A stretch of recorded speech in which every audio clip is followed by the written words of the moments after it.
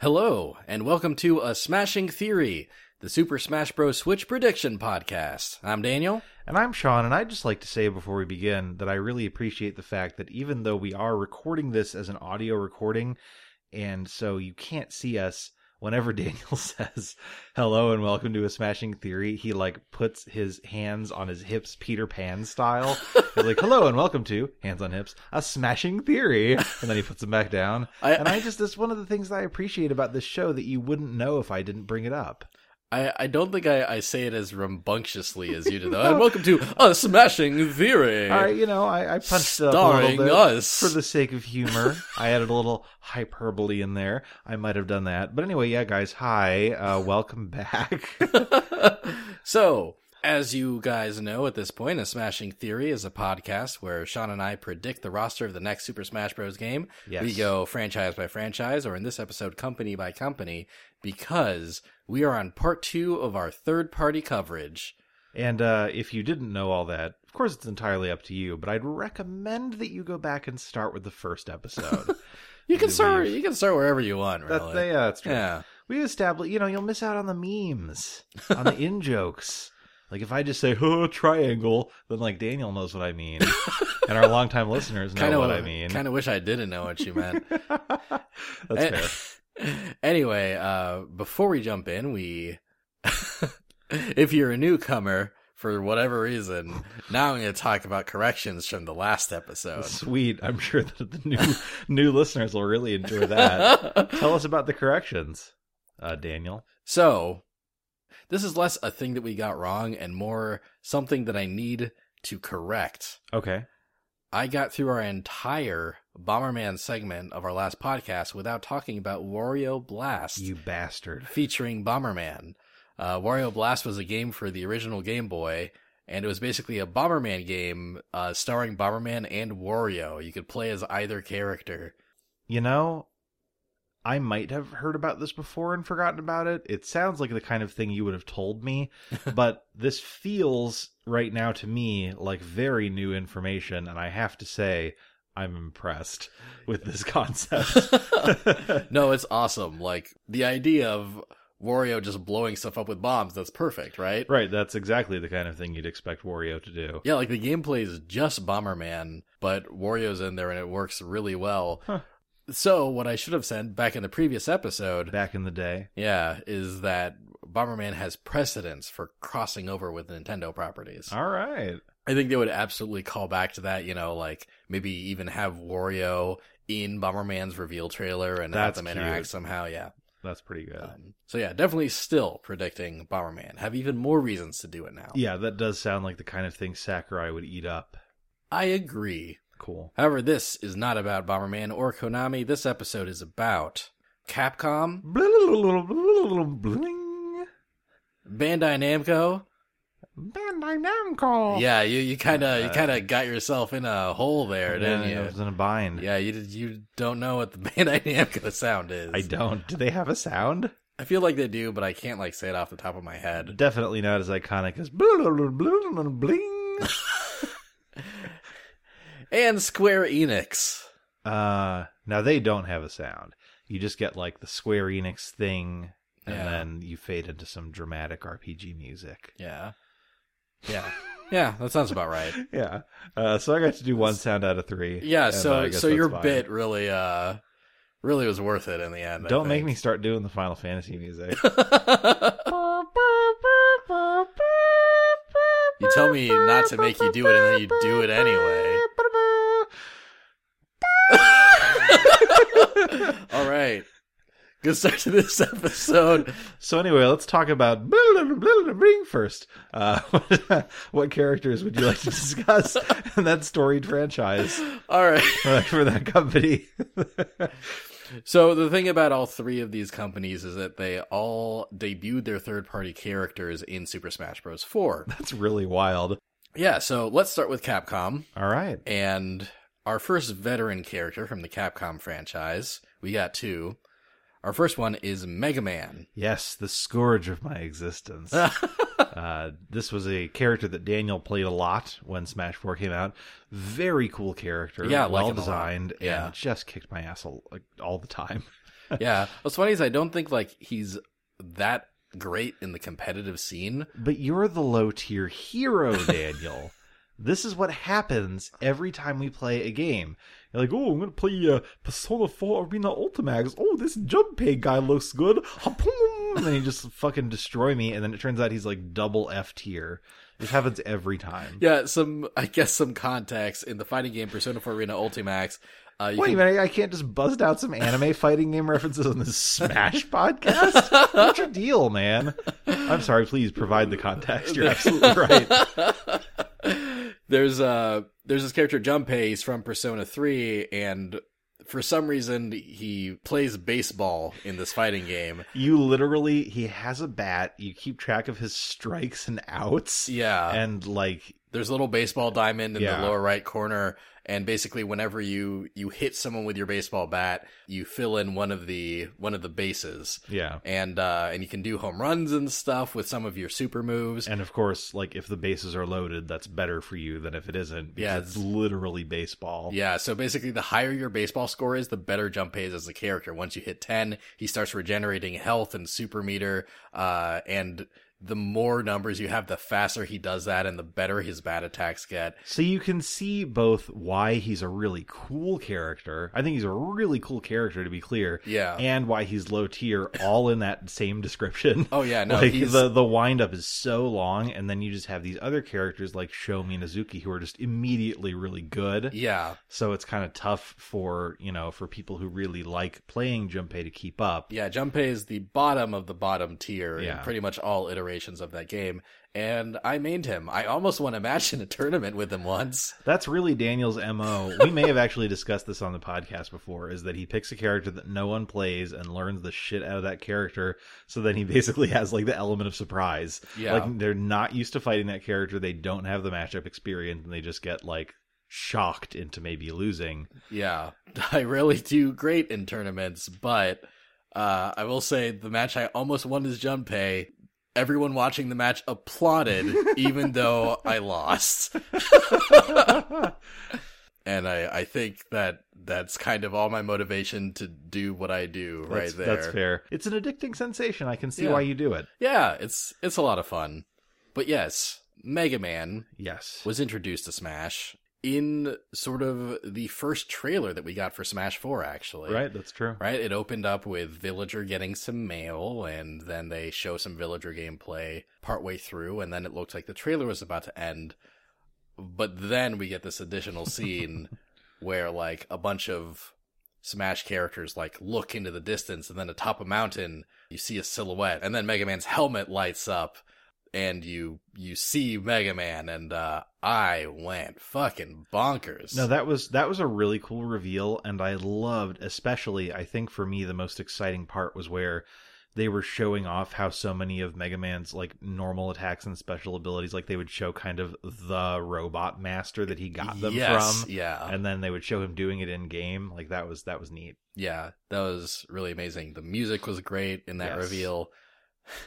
Sean and I live together. We do. Now. We have for almost 5 years. Yeah. When Mega Man was revealed for Smash 4, we weren't living together, but we were still very close. To the point where actually we would Skype each other during E3 conferences and just like watch them simultaneously. We're cool guys who do cool things on weekends and evenings. So we, and I think also our close mutual friend Tommy, I believe so, yeah. Yeah, all watched the Nintendo E3 conference together, and when Mega Man showed up, we all just screamed simultaneously. We were all like, the Smash reveal was happening. It's like, okay, this is cool. All right, Villager's cool. Villager, this, all right, man. This looks nice. All right, I'm not in, like, I think actually in the brief pause, like after the trailer apparently ended and before Mega Man came in, I turned to you guys. I'm like, okay, I'm not super excited, but this is still cool. I'm still looking forward to this game. And then Mega Man showed up, and just like a simultaneous wave of like, oh yeah. That was Yeah, what a reveal. Especially Good because in the context of what Mega Man was going through as a franchise at that time, it looks like Capcom had given up on Mega Man at all. You know? They canceled several Mega Man projects. They canceled Mega Man Legends 3. They canceled that weird game where you could sort of play through it as a variety of different Mega Mans. Oh, holy shit! And design your own levels. Wow. Yeah. Remember they revealed like you could play through as like Mega Man X, and then they revealed like box art Mega Man for it. That's right. And it was called. Oh my god! I think it was called Mega Man Universe or something. That sounds right. Yeah. Yeah, and that looks really cool. And then they canceled it. Yeah. So, Mega Man Legends 3 in particular was a real heartbreaker for I think both of us because you know it's funny we.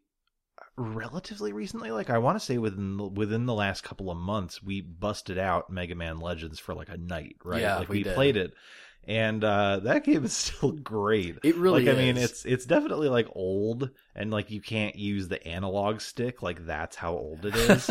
And yet the charm factor is just like if you imagine like one of those old timey thermostats that fills up to the ball at the top, this is like in the cartoon where it bursts through and then shoots out into the air. Yeah, super charming. Such a charming game. Yeah, so charming. The dialogue is great. Yeah. And the aesthetic actually, like, the game actually still looks really good. No, visually it's like completely fine. It's definitely one of the better looking PS1 games. I was just thinking in terms of like, I definitely remember you struggling a bit with like navigating a 3D game with the D-pad exclusively. Archaic controls, for sure. Of course, that's the kind of thing that they could have fixed in Mega Man Legends 3 if they'd made it. Yeah. But that didn't wind up happening. Yeah. But anyway, we were in this climate where Mega Man was practically a dead franchise, and we were only seeing it via nods in other non-Mega Man games. Like, I think box art Mega Man showed up in Street Fighter Cross Tekken, you know, stuff like that. But he wasn't getting his own game for a while. Which, funnily enough, is kind of also what I was thinking about Bomberman prior to the Switch coming out. Like, I thought, like, oh, they're never going to make another Bomberman game. Yeah. You know, like, that's just, we're never going to see it again. And I guess that's fine. I'll just think back fondly on Bomberman 64, The Second Attack, the best game in the entire Bomberman franchise. And you can't tell me I'm wrong. But they're back. Bomberman's back. Yeah. And it's funny because, like, you know, Konami got to revive Bomberman. It's almost like Nintendo were the ones to revive Mega Man. Right, yeah. You know, he had this, his design was great. He looked very much like classic Mega Man. Yeah. Right? Yeah. They didn't, like, bring back his, like, Mega Man 8 design. Like, he looks like he was pulled out of, like, some NES art. No, they did a great job with that. Yeah, he looked incredible. Like, even though I grew up with the Mega Man X franchise, like I didn't really get into Mega Man until the kind of SNES era. Yeah. I would rather have the kind of classic design, I think. I think Yeah. that's just emblematic of the Mega Man franchise, so I appreciated that. Yeah, I completely agree with that. And, you know, Mega Man's more relevant now. We're getting Mega Man 11 by the end of the year. Sure. I think, like, Nintendo's crazy, or Capcom's crazy if they don't bring him back for 5. I think that the only way he doesn't come back is that, like, Capcom arbitrarily changes their mind for whatever reason, or wants to make room for some of their other IPs that they're trying to push more advertising wise. But the fact that they didn't really have anything to advertise for Mega Man when he was unveiled as a Smash 4 character, I just hope in my heart of hearts that he comes back. I know that he didn't, like, his moveset, like, mechanically, like, wasn't winning any originality awards, but he's just implemented so well into the game. He is. I have to say, when you were saying, like, you know, maybe Capcom just wants to get, like, some of their other characters in there, the first thing that my mind jumped to was, like, excuse me, Nintendo-san, we want you to take Mega Man out of the game so that you can put in that weird design that we did for Bionic Commando in Marvel vs. Capcom 3. Rad Spencer. Just really, like, with, like, the stubble and everything. Just put him in there. He'll fit right in. Take Mega Man out. Oh, not even Rad Spencer, just Spencer. Yeah, I'm talking the serious one. The grimdark one. The one from that shitty game. Just pull his character model straight from Marvel vs. Capcom Infinite. Yeah. which in and of itself was probably pulled straight from Marvel vs. Capcom 3, maybe gussied up a little bit. Yeah, not gussied up very well, for sure. Oh, man. Fortunately, this is not a podcast about the train wreck that was Marvel vs. Capcom Infinite, or it would be much more depressing and much shorter. Oh, man, like, that whole thing was heartbreaking. Yeah. You know, like... I was really excited for that game when we first found out about it. Yeah, right? It was It's going like, to be 2v2. They yeah. were bringing back the Infinity Stones. And then... Yeah, and then they had a budget where apparently they looked through our couch, found some quarters, and said, let's make a video game. One other cool thing about Mega Man, I think, is his final smash, Mega Legends, where he just calls out like every major incarnation of Mega Man, every spin-off IP that he's had. Not every, but the most notable ones, I think. They all show up and shoot a big old laser together. Mega Man X, Mega Man Volnut from Legends, Mega Man EXE, and the Star Force version of Mega Man all team up with regular Mega Man to shoot that big old laser. You know, generally speaking, I wish that there were less cutscene final smashes in Smash. However, that's one of the good ones. Yeah, that is one. That's probably one of the best cutscene final smashes in the game. I think so. I love it. Yes. Also, like it's really cool. It starts with Mega Man just like shooting out like a black hole, basically, of his gun, and like whoever gets sucked into it ends up being caught in the cutscene. Someone pulled this off during the Smash Bros. Invitational for 4, and like the fan screamed so loud that it like spiked the mic of whoever was hosting the thing. I love moments like that in fighting games where like something that is so outrageous happens that the sound cuts out for a couple of seconds. Right? Yes. That's always fun. Oh man. Probably not fun for the audio guy, but it's fun for us at home. Yeah. Mega Man was implemented so well. I agree. Yeah. And I really, really hope he comes back. I'll be very sad if he doesn't. I double agree. So Capcom added another third-party representative to Smash 4. Yes. As a DLC character, we got Ryu. Yosh. From Street Fighter. Yeah. And this was really cool. I actually wasn't really expecting this, but it happened. Yeah, no, me neither. I wouldn't have called this one, but I'm glad that it happened. Yeah. I think he was implemented in a really cool way. He feels like Ryu was put in a Smash Bros. Game. He's very unique in that, like, he has his special moves, right? He has his side B and his down B. Right. In Street Fighter, Ryu and everyone else's special moves are generally done with like motions and a button, right? Like you have to do a quarter circle forward motion with your stick or with your D-pad, and then press the button for him to send out his Hadouken, or do a quarter circle backward, that is like press down, then down back, then back. Right. And then press kick after that in order for him to do his spinning kick move. In Smash Bros, you can just do those moves with like regular B or down B. But if you do the motion and you press B, you get a better version of that move. That's a neat little mechanic. Yeah, that's really cool. He also had like his focus attack. From Street Fighter 4. I think it'd be great if Ryu came back. Me too. I think I wouldn't say no to that. Yeah, I am going to predict that he does, okay, along with Mega Man.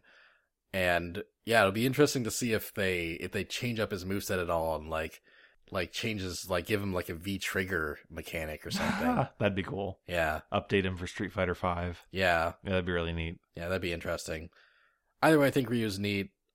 I'm glad that he's in, and you know, a great representative of like sort of the father of fighting games is there, and he gets to fight with all these Nintendo characters. I might be talking a little more about Ryu later this episode. Okay. But yeah, I think he's in. Yeah, I am inclined to agree. Now they just have to put Sub-Zero in there so that he can rip out Ryu's spine. Sub-Zero is never going to be in a Smash Bros. Game. In a Smash Bros. Game, he'll rip the spine right out. We got one veteran assist trophy. Mm-hmm. And that's Elecman from the Mega Man franchise. And, you know, he runs around, he shoots electricity. And, you know, he's fine, he's cool. don't think he's going to be playable, obviously. No. And actually, it's interesting that they pick Elecman out of like all the assists that Mega Man could have. Yeah, there are certainly more iconic robot masters. Yeah, or even like Roll. Oh yeah, that's or true. Proto Man, or even so. Mega Man has Rush as his animal friend.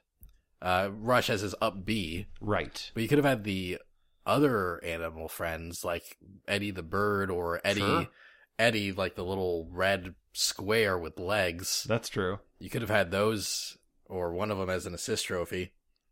I was thinking more in terms of like, I mean, if you said to me, like, you have to choose one of the boss robots from classic Mega Man to put in Smash, Yeah. I would probably go for like Gutsman or Cutman first, Yeah.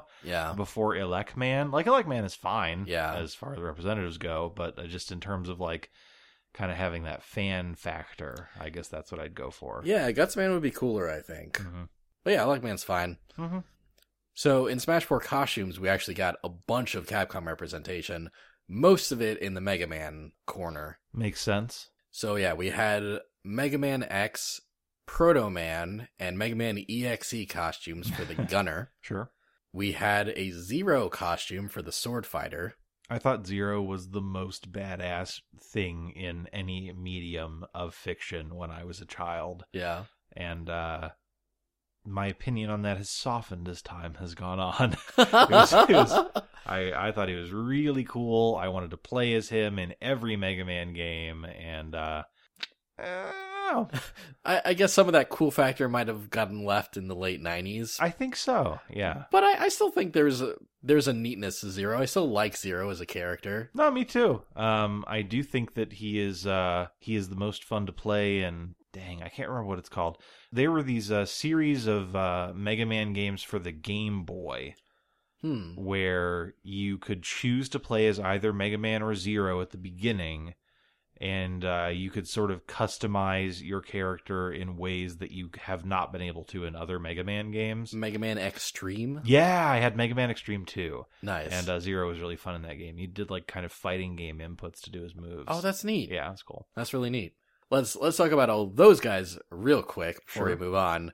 I think we got all the Mega Man playable representation we need. I don't think X or Proto Man or EXE or Zero are going to be playable in Smash 5. Yeah, I think that's fine. Yeah. However, this is a stronger candidate for sure. There are 2 Monster Hunter costumes.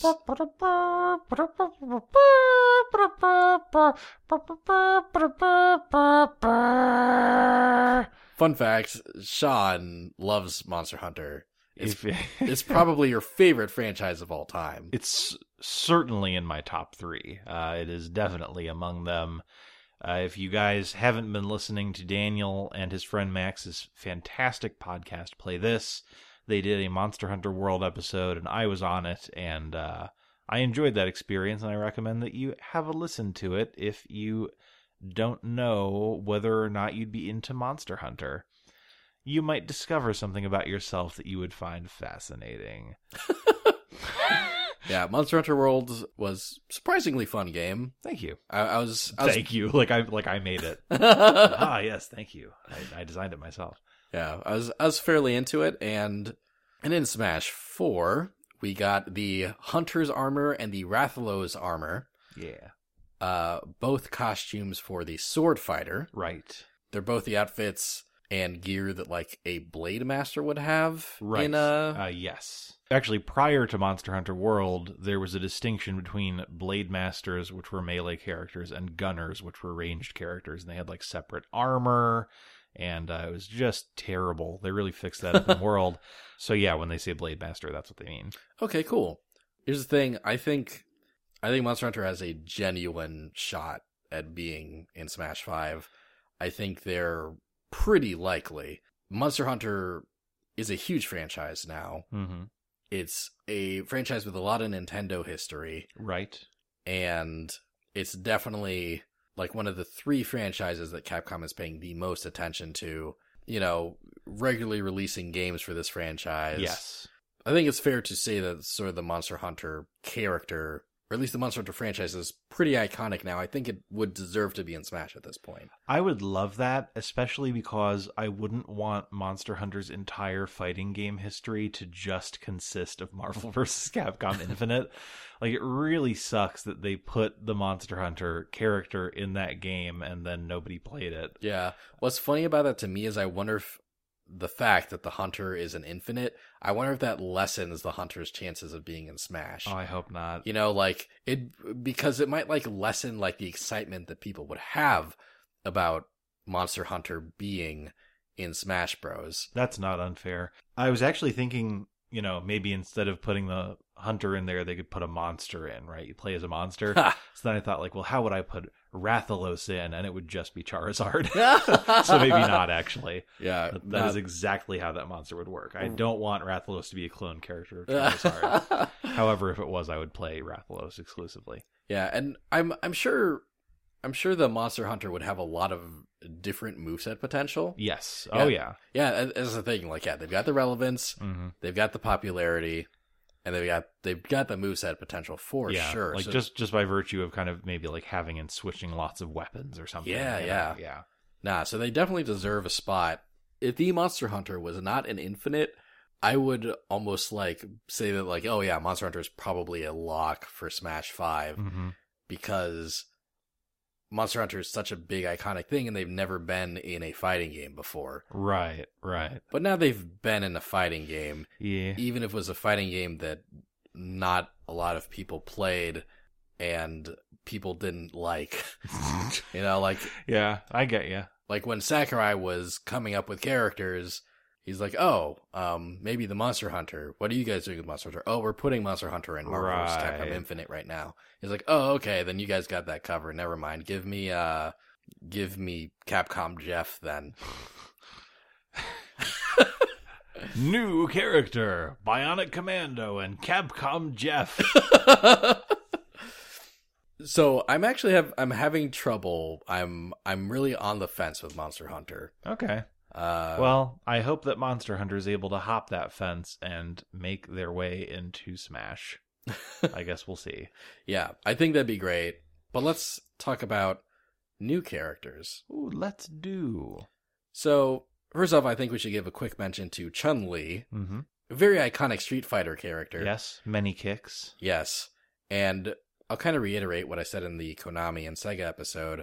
I think each guest franchise in Smash Bros. Is going to get a maximum of one character for the foreseeable future. I don't think Sonic is ever going to get Tails or Knuckles, and therefore I don't think Ryu is going to get Chun-Li, even if she's really important. Sure. I think that Chun-Li would be a great assist trophy. Okay.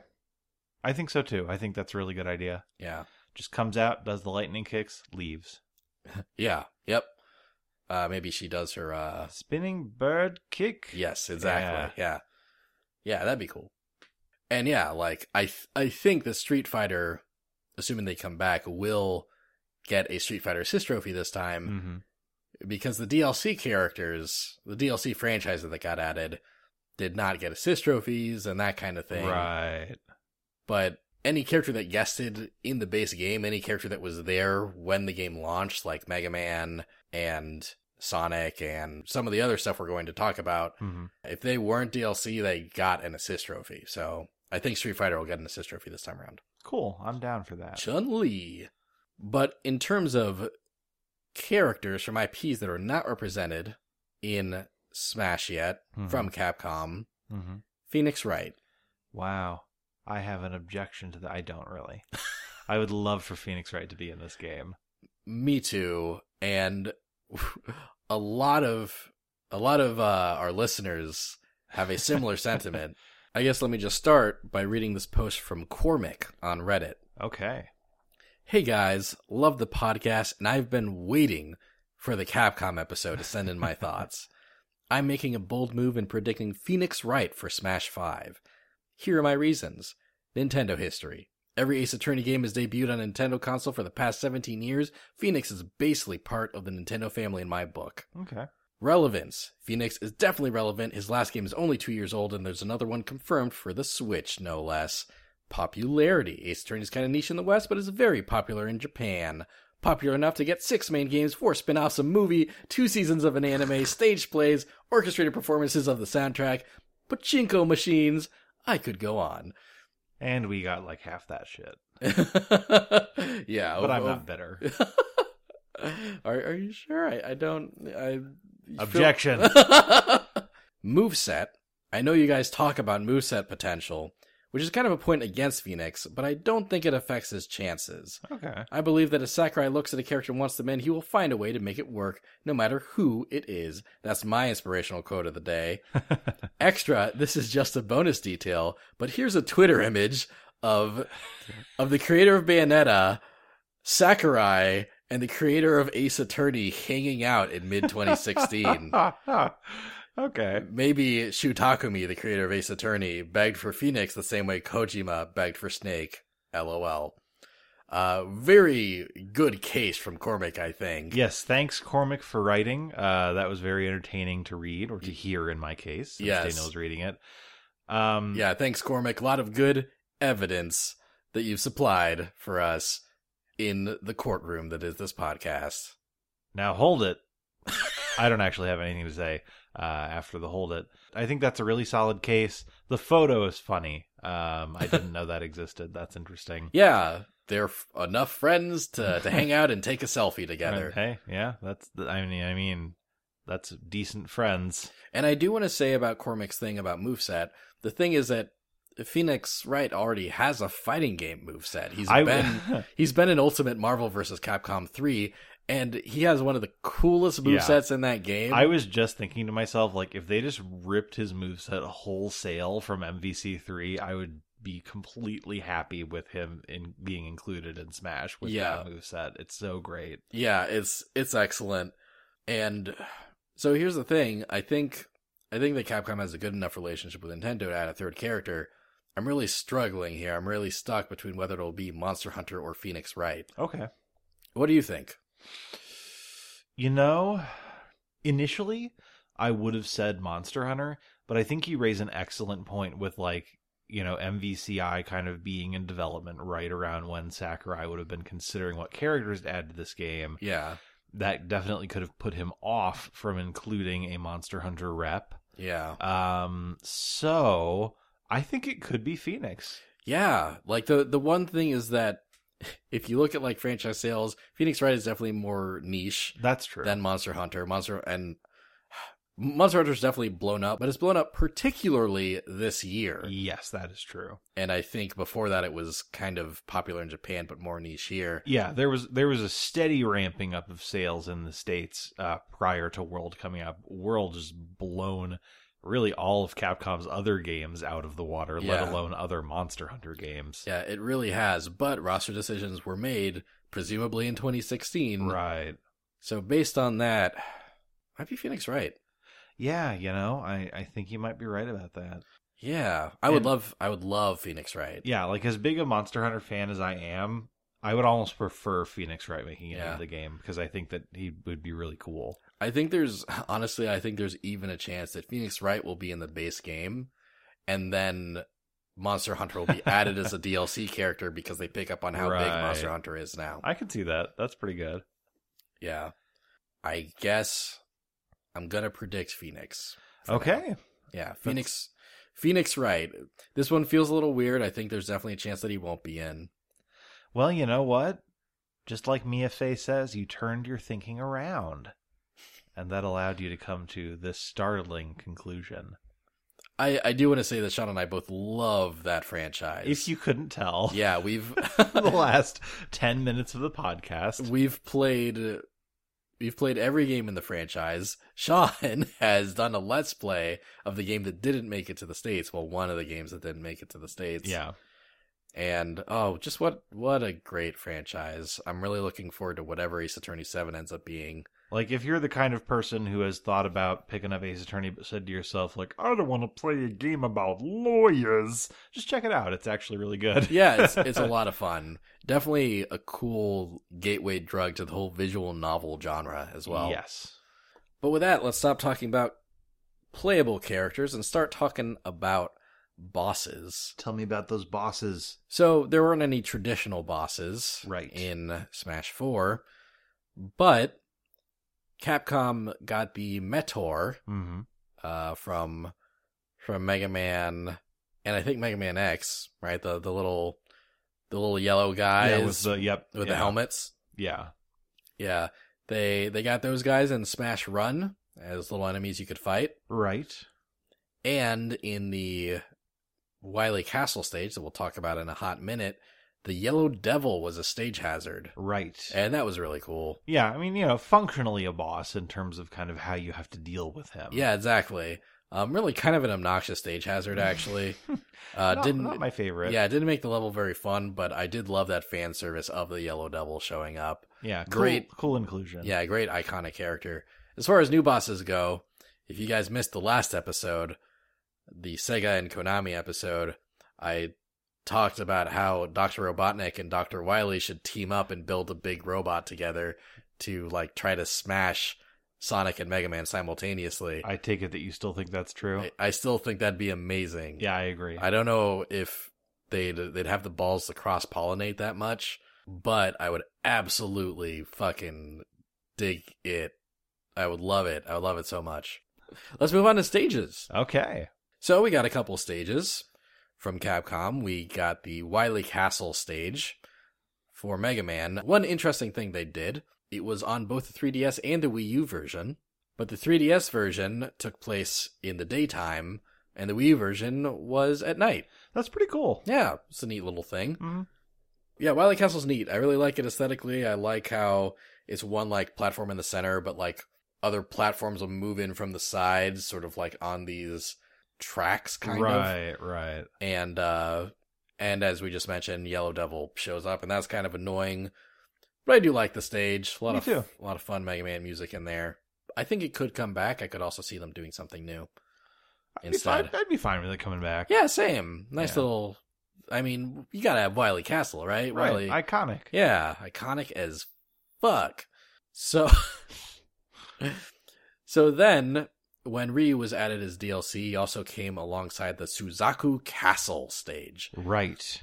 It's Ryu's stage in Street Fighter 2, and it's been called back to in basically every Street Fighter game ever since. It was in Street Fighter 3, it was in Street Fighter 5, and kind of the layout for this stage in Smash is kind of weird. Platforms are just kind of all over the place. But, it's got that aesthetic, and that's fine. When I was a kid and I'd be playing Street Fighter 2 on my Sega Genesis, I'd be on the Suzaku Castle stage, and, you're kind of on the roof of the castle, and so you can see the kind of, the roof kind of going, diagonally up and down. Yeah. I thought that the parts of the roof that did that were big-ass cannons. That was what 4-year-old me thought. And I thought, oh, man, it'd be so cool if you could shoot those cannons on the stage. And then you back down. Anyway, I was wrong. I wish you were right, though. Thank you. I kind of hope that maybe they just try to do something new, Yeah, that'd be fine. Because the layout was weird. Funnily enough, when I think of iconic Street Fighter 2 stages, the first thing that comes to mind for me is E Honda's stage. Where it's in the bathhouse. Yeah. I don't know that would make a great Smash stage, but I think it's just so kind of colorful and interesting that it'd be fun to explore. Yeah, I agree with that actually. So let's move on to new potential stages. So Ryu's stage in Street Fighter V is called the Forgotten Waterfall. Right. And it's just this pretty cool looking stage where there's this waterfall in the background and you're in this very lush jungle with sheep sort of hanging out on the sidelines. And it's a really beautiful stage actually, and it's just got a really cool aesthetic. Really, a lot of the stages in Street Fighter V are beautiful. Yeah. They did a really good job with the stage design for the stages in those games. Yeah. In that game, rather. But I definitely I look at the Forgotten Waterfall stage and I think of Ryu, Okay. I think it's a great stage for him to be on. It's a cool look. And even though Street Fighter V does not exist on any Nintendo platform, I still think that'd be a really cool stage for Ryu to be on. I agree. And to represent him in Smash. With any waterfall stage, there's always the possibility of like having platforms that appear from behind the waterfall and go back in. You know, yeah, that that'd kind be of cool. Sonic the Hedgehog 3 type stuff. Yeah, that'd be neat. So I could definitely see them working something like that in there. Yeah. As far as Mega Man stages go, Wily Castle is sort of iconic as Mega Man gets. Mm-hmm. One thing I would actually kind of love is if they flipped that around and had the next stage be on Dr. Light's lab. You know? Mm-hmm. Kind of where you go when you go like, I've got firepower now, and he's like, Mega Man, that's great, and then you go to the next stage. I love that you use his terrible Mega Man 8 voice. Mega Man. Wywee's castle. Dr. Wywee's coming back, Mega Man. We gotta find him and stop Dr. Wywee. What an awful bit of voice direction that whole game was. Yes. You're calling bass bass? Like, oh man. But yes, Dr. Light's lab would be a cool stage. I think that'd be really neat. I think they could do a lot of fun stuff with like robots coming in and out and changing the stage or something like that. Yeah, like you could even have Roll and Dr. Light themselves as sort of little stage hazards. That's true. That change things up, yeah. Roll like vacuums up a platform or something. Oh man. Yeah. That'd be a fun stage. Much more lighthearted and less intense than Wily Castle. But sometimes Mega Man's more lighthearted. Yeah, a lot of the time, especially the original. Oh yeah. Old school. Mega Man X is just kind of very like, Mega Man, we gotta defeat the Mavericks and stop Sigma. This is what Zero sounds like for some reason now. Oh boy. I guess. Mega Man. I'm going to stop doing that now. You did that to yourself. I know. So, since we're thinking Phoenix Wright might be in the game now, the courtroom would actually be a really great Smash stage. So I'm going to agree with you primarily because I think the judge would be a great stage hazard. Yeah. You know, like it could transition to like the nightmare moment from Phoenix Wright 2 and you could like bring the gavel down on everybody. Yeah, that'd be great. I think that there's definitely some entertaining stuff that you could do with the courtroom as a stage. Yeah. No, that'd be a lot of fun.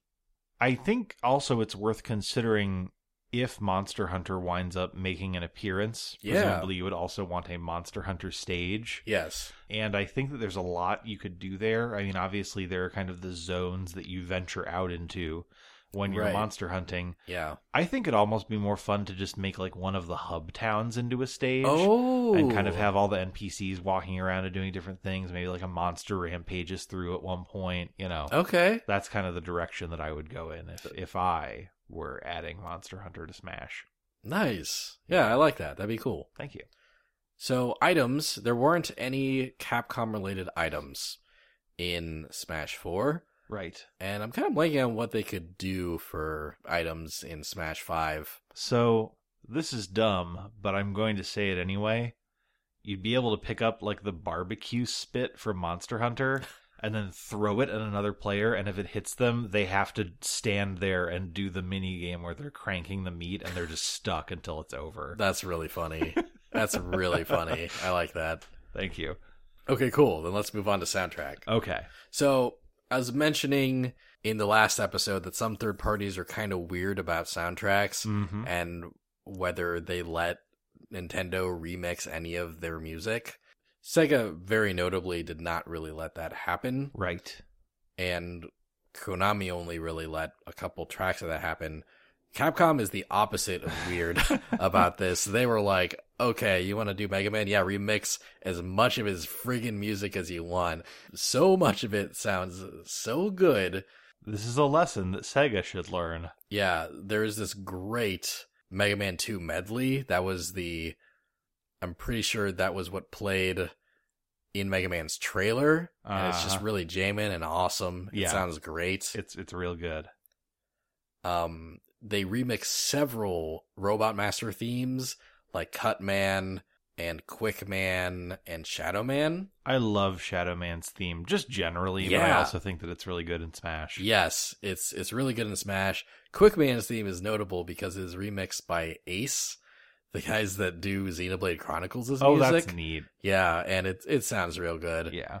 Just a lot of really great remixes of Mega Man. And then they didn't even stop there, even though they must have had short notice on the whole Ryu DLC thing. Right. They got a couple Street Fighter remixes in there. So Street Fighter got Ryu's theme 3 times and Ken's theme 3 times.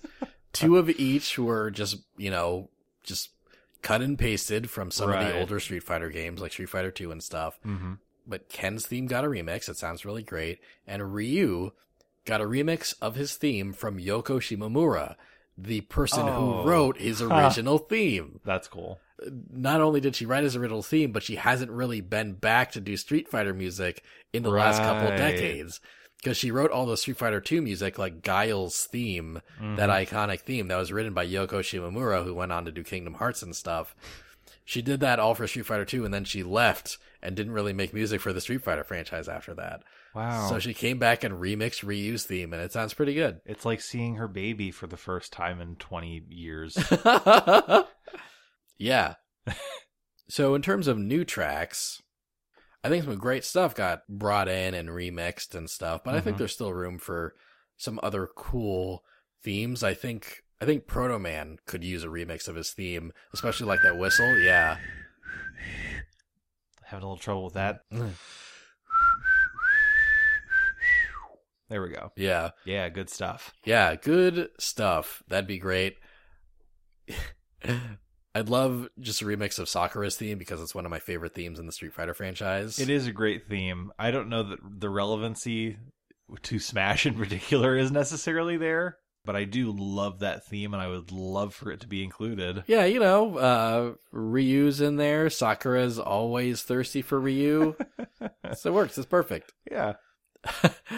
One theme I'd love to just be copy-pasted into there, actually, is the theme from the first version of Street Fighter 4. Like, when you turn on Street Fighter 4, you'd get this basically music video with a song called Indestructible, where it's kind of very, very cheesy and poppy. Right. It's like, indestructible, like, it's great. I fucking love that song. Because I hate it, because it's a really stupid song, but I love it. Daniel has a very long history with Street Fighter 4. He was an early adopter, played it through pretty much its entire life cycle. Yeah. That's a Sonic song with vocals tier song for me. So I would love if they just dumped that right into Smash. Sure. Probably won't happen. They've kind of swept that song under the rug and pretend that it doesn't exist anymore. But I would love it. A Capcom franchise we haven't really been talking about yet is Dragon's Dogma. And while I don't think that it's going to get any playable representation, but Dragon's Dogma got a theme song. Like, you turn the game on, right? And you just get sort of like this sort of like this melodic fantasy rock, like this ba ba ba ba ba ba ba ba ba ba. Right? It's like, okay, cool. I like this. Like, nice little mellow theme. And then suddenly these guitars kick in, and like this guy's like, the wind is pushing me. It just like suddenly becomes the theme to a J drama. Yeah. like that, like immediately. Right? Yeah. It's like, oh, I didn't. Are we sure that a Japanese team made this Capcom game? It seems very Western. Oh, here we are. Right. Yep. There it is. Yeah. They should just add that to a Fire Emblem stage. Oh my fit god! Right in. Yes, or put it in a Street Fighter stage if you have to put it with Capcom stuff. Yeah, sure. Yeah, like, oh man, yeah, just put that in Smash, whatever.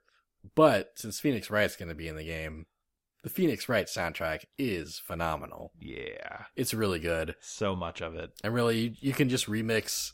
Really, any of the cornered themes, any of the themes that play when you show definitive evidence to the court and you have the witness, you have the culprit on the ropes. Yeah. When that theme plays, really any of the Phoenix Wright games, whenever that happens, good music is playing. Yes. But especially from the first game, Corner 2001 is that getting a Smash remix would make my fucking decade. I think that makes the most sense. Especially like going back to the first game, that's such an iconic theme, of course. Oh, yeah, yeah. However, for my money, Dual Destinies has the best Phoenix Wright soundtrack of all time. Oh man, it's really good. Oh man, Athena Sykes' objection theme needs to get a remix for Smash.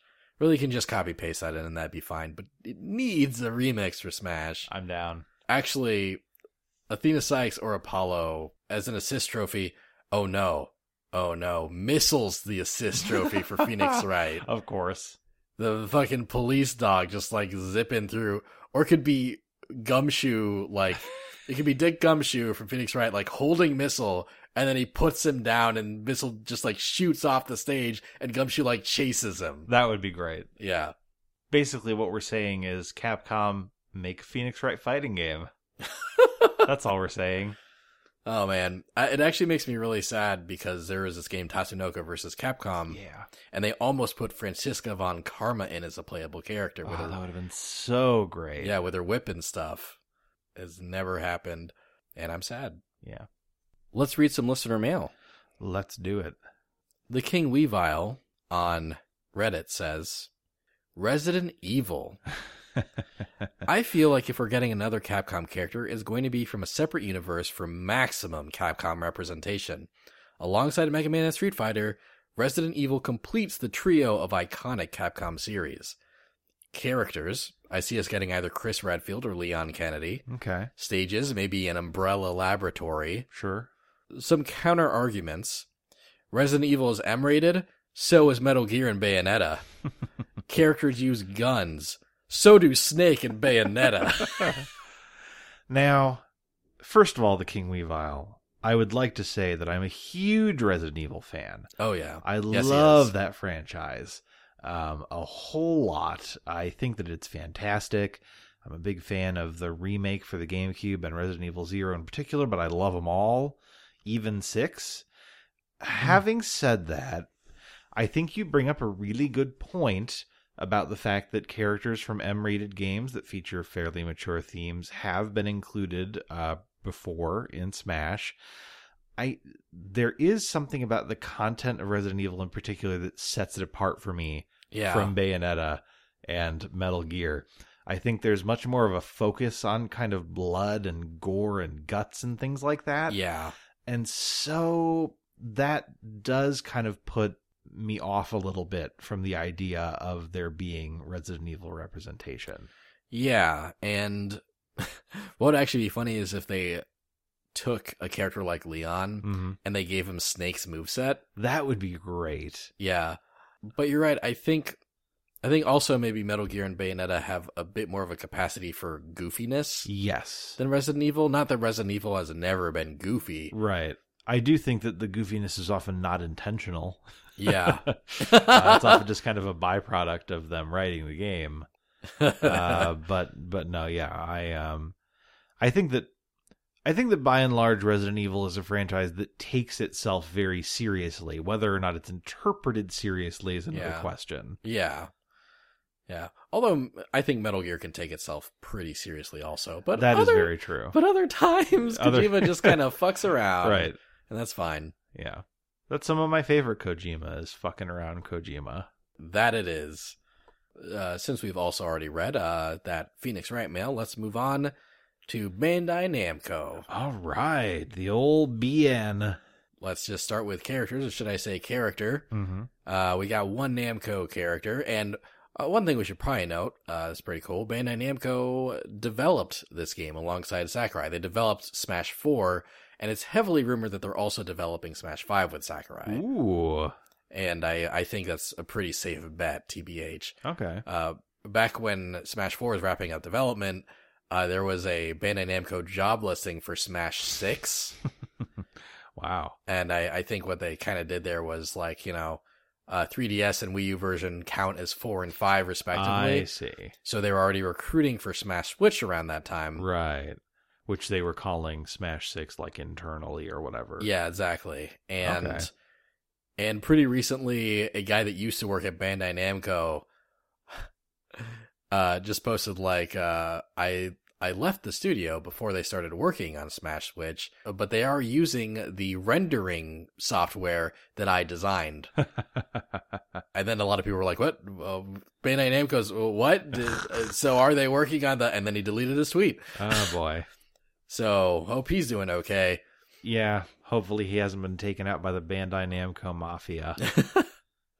They all dress in Pac-Man costumes and then murder you. Waka, waka, waka, bitch. So Pac-Man... Yes. ...is really a fantastic representative. Yes. Very well implemented. Yes, and, he's a great example of Smash using their guest roster to sort of showcase video gaming history. Yes. In his reveal trailer, they utilize a lot of that classic pizza with a slice taken out shape. That is true. And they even sort of show at the end of the Pac-Man trailer, him hanging out with Mr. Game & Watch and pointing out that they were both made in 1980, which makes them the oldest video game characters in the game. That's so wild. Yeah, they are older than Donkey Kong and Mario. Oh my god. Does that mean they're almost 50 years old? 2010? They're almost 40 years old. Whew. Yeah. Oh, man. 40th anniversary coming up. Oh my god. Yeah. That's still horrifying, but less horrifying. But his implementation was done just really well. First of all, his aesthetic is great. Yes. I love how they did the classic look for Pac-Man and not the Pac-Man and the Ghostly Adventures design that was in that 2012 video game. Right. I think a lot of people were like, well, yeah, if Pac-Man's in the game, he's just going to look like his Saturday morning cartoon version, like a 3D animated Saturday morning cartoon. Oh, boy. Oh, yeah. And actually, it's funny. Sakurai actually said in an interview, he's like, yeah, I pitched this classic design to Namco for Pac-Man and they loved it. And I'm glad, because if they made me use that Saturday morning cartoon version, I might have picked another Namco character. Okay. So yeah, definitely got that classic representation. They're really creative with his moveset. They sort of pulled from his appearance in this game called Pac-Land, where Pac-Man sort of travels through the city and picks up power-ups and stuff, rather than the original Pac-Man arcade game where he just sort of moves around a maze and eats pellets. Although some of that is in his Smash moveset too. Sure. His side B makes him turn into his Waka Waka form and eat some pellets. Very cool. Yeah. He throws that fire hydrant down for his down B. That's from Pac-Land. Right. And that hydrant's really fun. Yes. That hydrant's really fun. Yeah, gameplay-wise it is. Yeah. And for his final smash, he turns into a giant 8-bit Pac-Man and eats some ghosts, but you're the ghost that he's eating. Good stuff. Yeah. Really, really well done in this moveset. Very clear example that Sakurai can be creative with just about any character and really create a great moveset with them. Yeah. Really glad he's in. I think he's a lock. I think he's definitely coming back. I am okay with that. Yeah. One notable thing about him is that a bunch of Namco franchises are actually represented through Pac-Man's use of one of his taunts called Namco Roulette, where he sort of holds his hand out dramatically, and then an 8-bit sprite from a previous Namco game is in his hand. Right. And just a bunch of franchises are represented that way. But that's very minor representation, and it doesn't really count. Sure. For what, when we'll be talking about past representation and stuff. Right. So let's talk about assist trophies real quick. The assist trophy for Pac-Man was the ghosts. That makes sense. Yeah, they showed up and they ghosted around. Those sheets with holes in them just moved around the stage and hit you. Ghosts. I don't think they'll be playable. Yeah, no, I would hope not. Let's move on to Smash 4 costumes. Okay. The first costume we got representing Namco for Smash 4 was Heihachi from Tekken as a costume for the Brawler. It's so funny to me that Heihachi makes all these crossover appearances and he has such an unremarkable design. I mean, so do a lot of characters in Tekken. I think that Tekken is a cool franchise, but it's a cool franchise where a lot of characters wear t-shirts and jeans. I mean, I think Heihachi is actually pretty recognizable.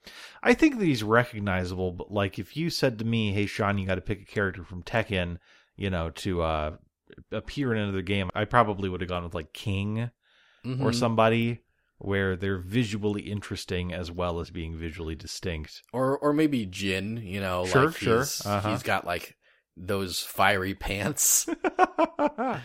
Right. Actually, Jin in one of the Tekken games, I think it was maybe Tekken 4, where he's got like this jacket with like flames on it. I thought that was the coolest fucking look when I was a kid. I was like, ooh, I'm going to get one of those jackets and be the coolest kid. And now, of course, the whole flame shirts thing is kind of a meme. Yeah, it's now the only one who can pull it off is Guy Fieri. So let's talk a little bit about Heihachi. Talk about it. So, in that same interview where Sakurai was talking about how he implemented Pac-Man into the game, he was talking about like, yeah, he was definitely like the Namco character I was going to use. We sort of looked at some other Namco characters, and I was thinking about Heihachi for a bit. Okay. But his movements would be hard to implement into the game. Right. Among other things. And anyway, I picked Pac-Man. But now that Pac-Man's out of the way and in the game and implemented, I think Heihachi makes a lot of sense to go back to for multiple reasons. Sure. One of them being that it'll be really easy to get him for the game. They're already working with Bandai Namco. The other reason being that Ryu's in the game now, and you can do Ryu versus Heihachi matchups. That's cute. Kind of, yeah, you know, you got Sonic versus Mario, you got Bomberman versus Wario, and you could do Heihachi versus Ryu for the first time since 2012. That is true. That is technically true. I just am trying to imagine a world in which Heihachi is an interesting character to play or watch, and I can't get there. Like, I have a lot of faith in Sakurai, but it's hard for me to imagine. Okay, yeah, so he's got the relevance and the popularity. Tekken 7 came out pretty recently, but you're right, his moveset potential isn't the most remarkable thing in the world, right? Right. However, I think if you don't necessarily look 100% at Heihachi's moveset, which I think they'll implement a lot of, obviously, if he's in the game. You don't 100% look at that, and you maybe look at Heihachi's history and his lore, you can have some cool stuff. There's a part in Tekken 7 where several like security robots shoot missiles at Heihachi, and he punches them in the opposite directions. What if Heihachi punches missiles at you for his side B? Oh you my know? God. What if his final smash is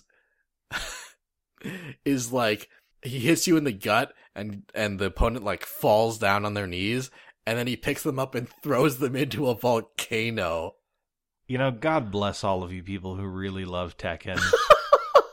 I think that's great. I wish you nothing but success. I hope that all future games in the Tekken franchise are as good as Tekken 7, which is a very good game. You can have it. You keep it. I'm just going to stay over here in my little corner with Smash and Injustice and all that good stuff, and you guys can keep Tekken. That's fine. Keep it. You just hang on to that. Enjoy that. My girlfriend Amy actually loves Tekken. She's pretty good at it. She Yes. kicks my ass at it regularly. That is very true. And she hates Heihachi. She's like, why is this guy always the face of Tekken? Really, my favorite Tekken character is Kuma, who is just a fucking bear. You know, Kuma is actually Heihachi's bear. I hate Kuma now. He could show up in Heihachi's moveset if he was in Smash. Kuma needs to escape. Get away from Heihachi. Kuma could like show up as an assist, like he hits side B and Kuma like shows up and like farts on the enemy. I can't believe like yes, hello Heihachi. I'd like to challenge you. Welcome Ryu. First I must feed my bear that I own, and then we will fight. To be fair, I'm not super up to date on Tekken lore. It's possible that Kuma has defected since then. Is anyone up on Tekken? People are, of course. Yeah, of course people are up on Tekken lore. I am not. But yeah, it's possible that Kuma has decided not to be Heihachi's bear anymore. I know that Kuma has a girlfriend, a panda. Right? Yes, that is true. But anyway, I'm actually going to predict Heihachi. What?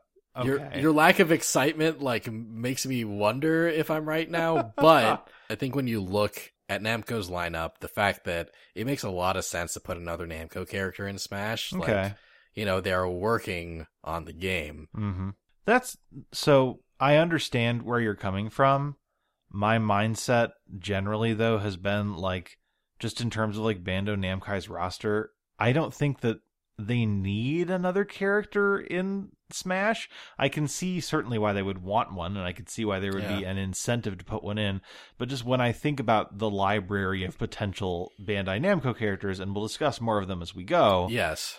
I don't know, man. Like, I think out of all of the third parties that we're going to be talking about, this one has the least for me in terms of like, oh yeah, so-and-so should definitely be in there. I feel you, but I think there's a lot of different elements to why Capcom puts third-party characters in the Smash Bros. Mm-hmm. And I think their notability is a big reason, obviously, and and the excitement that they would generate. But also, sometimes it's just due to the relationships that Nintendo has with these companies. That's true. And I think if you're going to have Bandai Namco make a video game for you, mm-hmm.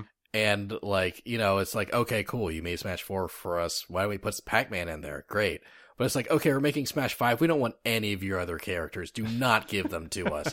Please do not give us any more of your characters. Like, I just see, like, Namco being like, okay, we gave you fucking 200 of our employees to make your stupid video game, and you won't, like, represent more of our IPs? Like, this feels a bit more take than give, says the Namco guy. I get where you're coming from. I mean, presumably they were also paid. Yeah, presumably they were also paid, and I'm sure maybe they get a cut of that Smash money. I guess, you know, like, it would not surprise me if there was another Namco edition. It would not surprise me if that edition was Heihachi. I, Sean Francis, hope that it doesn't happen. Like, I hope that Namco is like, yeah, we're fine with Pac-Man. Let's just rest on our laurels and continue this as a business relationship and develop your game for the yen that you're paying us. I hope that that's what's going on, but we'll see. Yeah, I don't know. I think even if, like, Namco doesn't feel snubbed, like, a lot of Japanese companies are very just courteous with each other, you know? That's very true. I feel like Nintendo would just want to give Namco another character, just like as a courtesy, as a thank you for working with us. Okay. So I am predicting Heihachi. All right. It won't really blow my top off to see him revealed. Sure. But I think they could do some fun stuff, like maybe it starts out as a Ryu trailer and then Heihachi shows up. That's funny. Yeah. And like, I know that if Sakurai thinks about it long enough, he'll come up with like a way to make Heihachi really interesting in Smash. Like, maybe he just changes the way Smash physics work. Like, some of his B moves just like start a juggle state for the opponent, and he can do a Tekken combo on the opponent that way. Yeah. I think there's definitely room for Heihachi to look and feel and be cool. Yeah, as cool as Heihachi can be. Right. And that's the thing too, is that, like, you know, obviously I have a lot of faith in Sakurai. I think that he'll really think about how best to incorporate Heihachi in the game, and I think that he'll do it in an interesting way. I also think that, you know, that could also be done with any other character, and any other character would be more interesting than Heihachi, you know? Right. Like, there's a certain ceiling there. Yeah. But, you know, we'll see how it goes. We'll see if he makes it in, and if he makes it in, we'll see how it goes. Yeah, it's worth mentioning that the last Tekken game made more money than the last Street Fighter game, and Ryu's in there. Ryu's in there. That's true. What I'm trying to say is that Tekken has a very wide audience. There would be people that are very excited to see Heihachi in. Sure. Heihachi's got a weirdly big audience. No, once again, you know, my objections to this are entirely personal. Yeah. This is purely Sean Francis not being excited about Heihachi being in this game, but we'll see what happens. Yeah, like, he wouldn't be on my wish list personally, but I am predicting him. We're making predictions, Sean. Okay. We're looking at the data we have and making some gutsy leaps and some reasonable, crunchy, logical shit is going down over here. Well, I hope you're wrong. Yeah, I wouldn't be heartbroken if I was wrong. Okay. But I actually, like, it's funny, a week ago I would not have predicted Heihachi, but the more evidence I look at, the more I think it's gonna happen. All right, well, we'll see. Heihachi, Smash 5. In other Smash 4 costumes that Namco got, and we'll be talking about these a bit less, Lloyd Irving from Tales of Symphonia got a Sword Fighter costume. Okay. And he's really cool. I'd like it if he was in Smash, but he's just far less relevant. Yeah. And he hasn't really done much at all lately. So, yeah. And Gil from Tower of Druaga, this very old Namco game, got a Sword Fighter costume also. And it was a great little retro wink. Yeah. Nice little classic rep. Yeah, but I don't think he'll be in. No. So let's talk about new characters for a hot sec.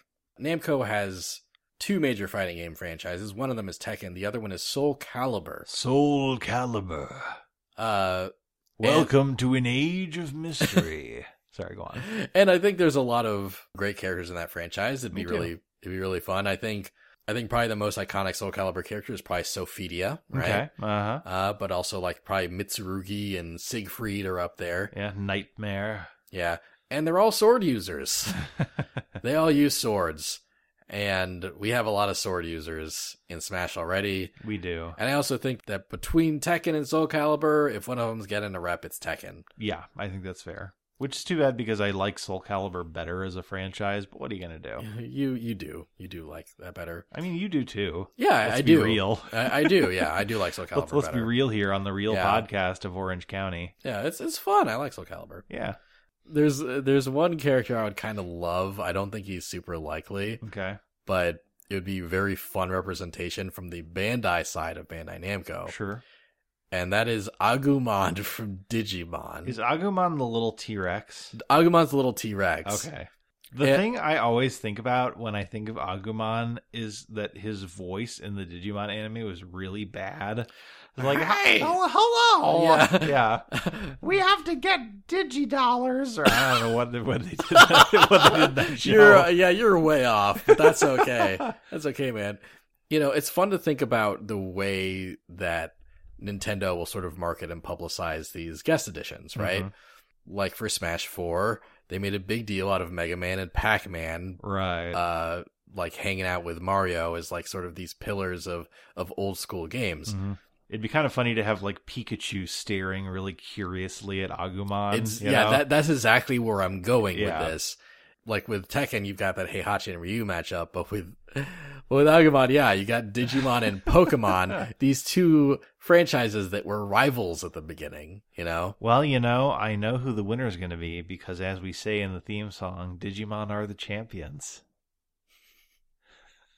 Digimon would not win.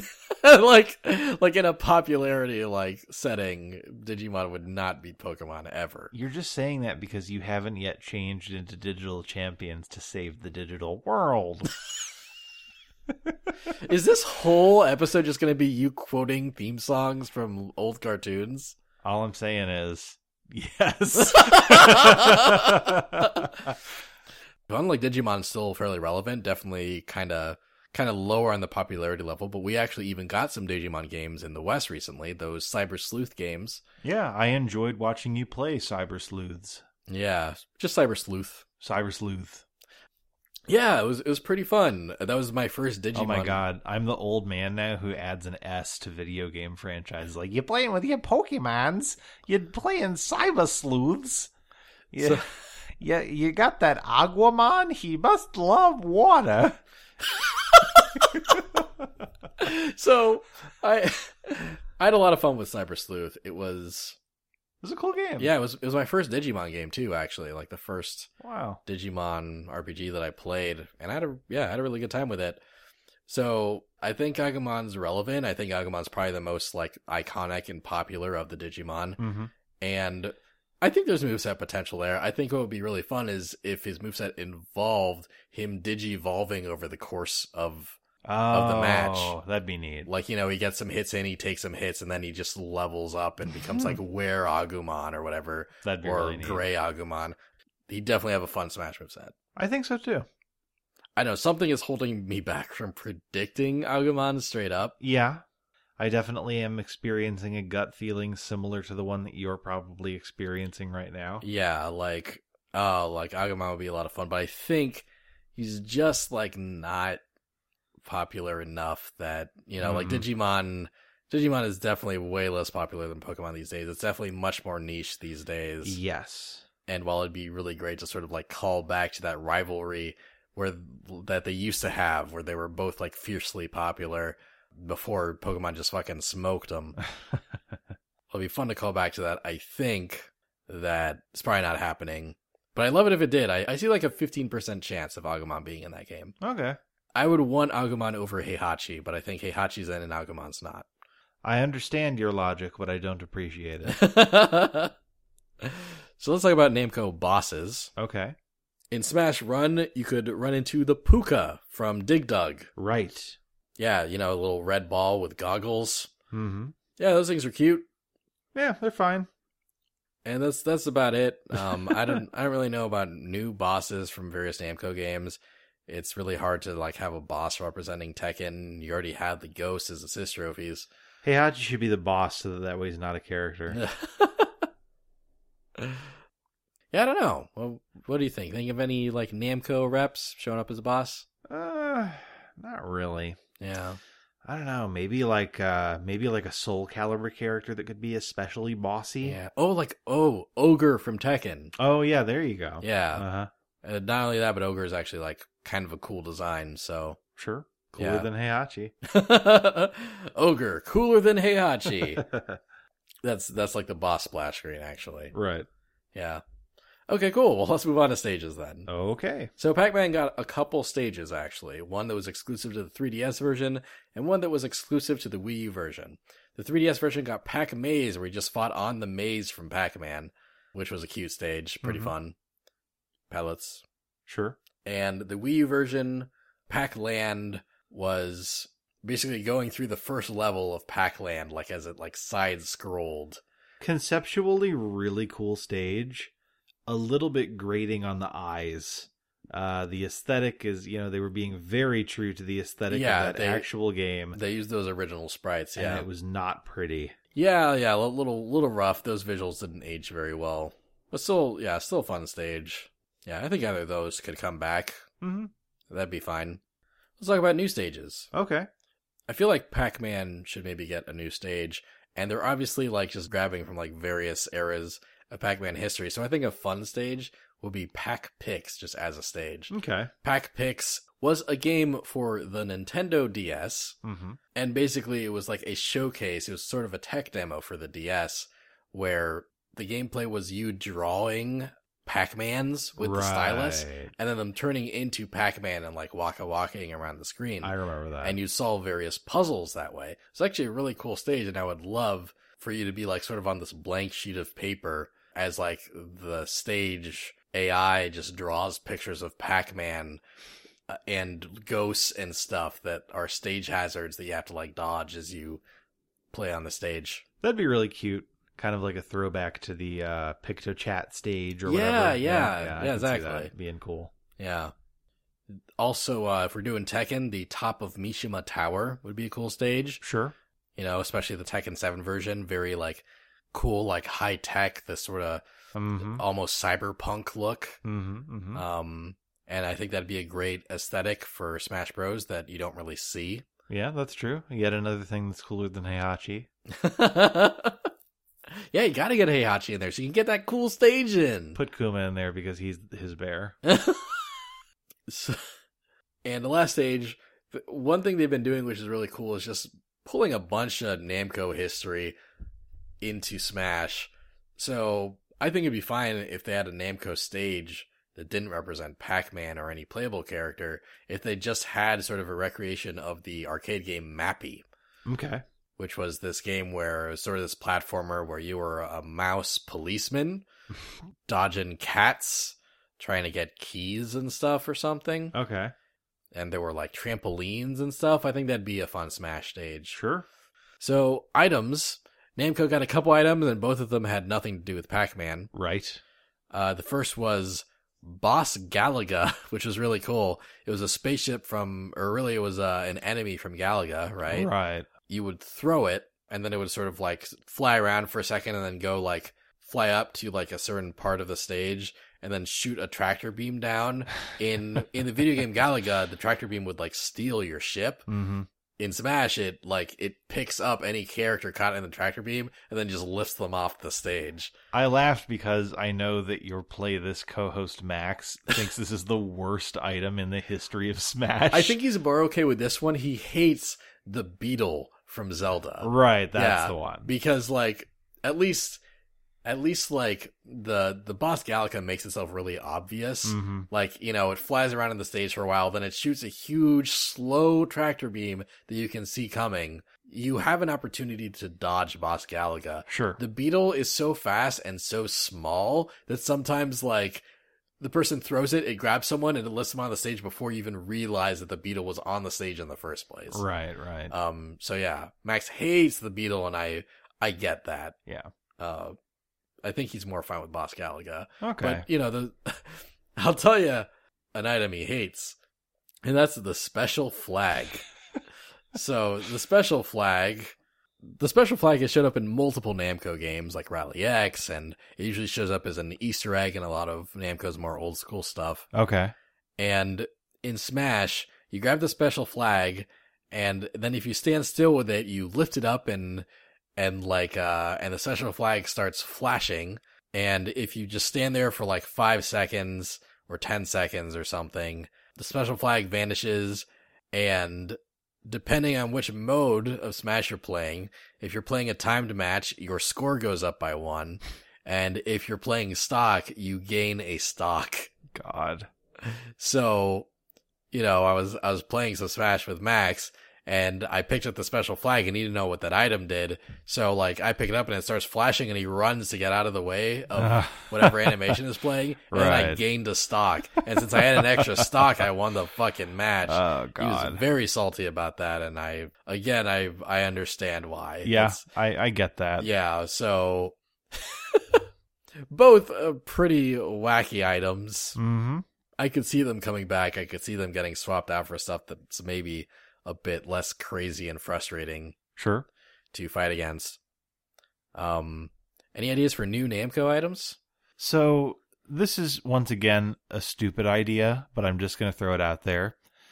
One of my favorite Pac-Man games is Pac-Man 2: The New Adventures. Oh man, I love Pac-Man 2. Which is this really mediocre sort of almost pseudo point and click game. Yeah. Where Pac-Man is kind of moving around and kind of acts on his own whims based on the emotions he's experiencing. Yeah. And you, the player, are someone with a slingshot who is off screen and can influence what he's doing by like tossing items to him and shooting him or objects with the slingshot. Yeah. As though you were participating in some sort of like psychological experiment starring Pac-Man.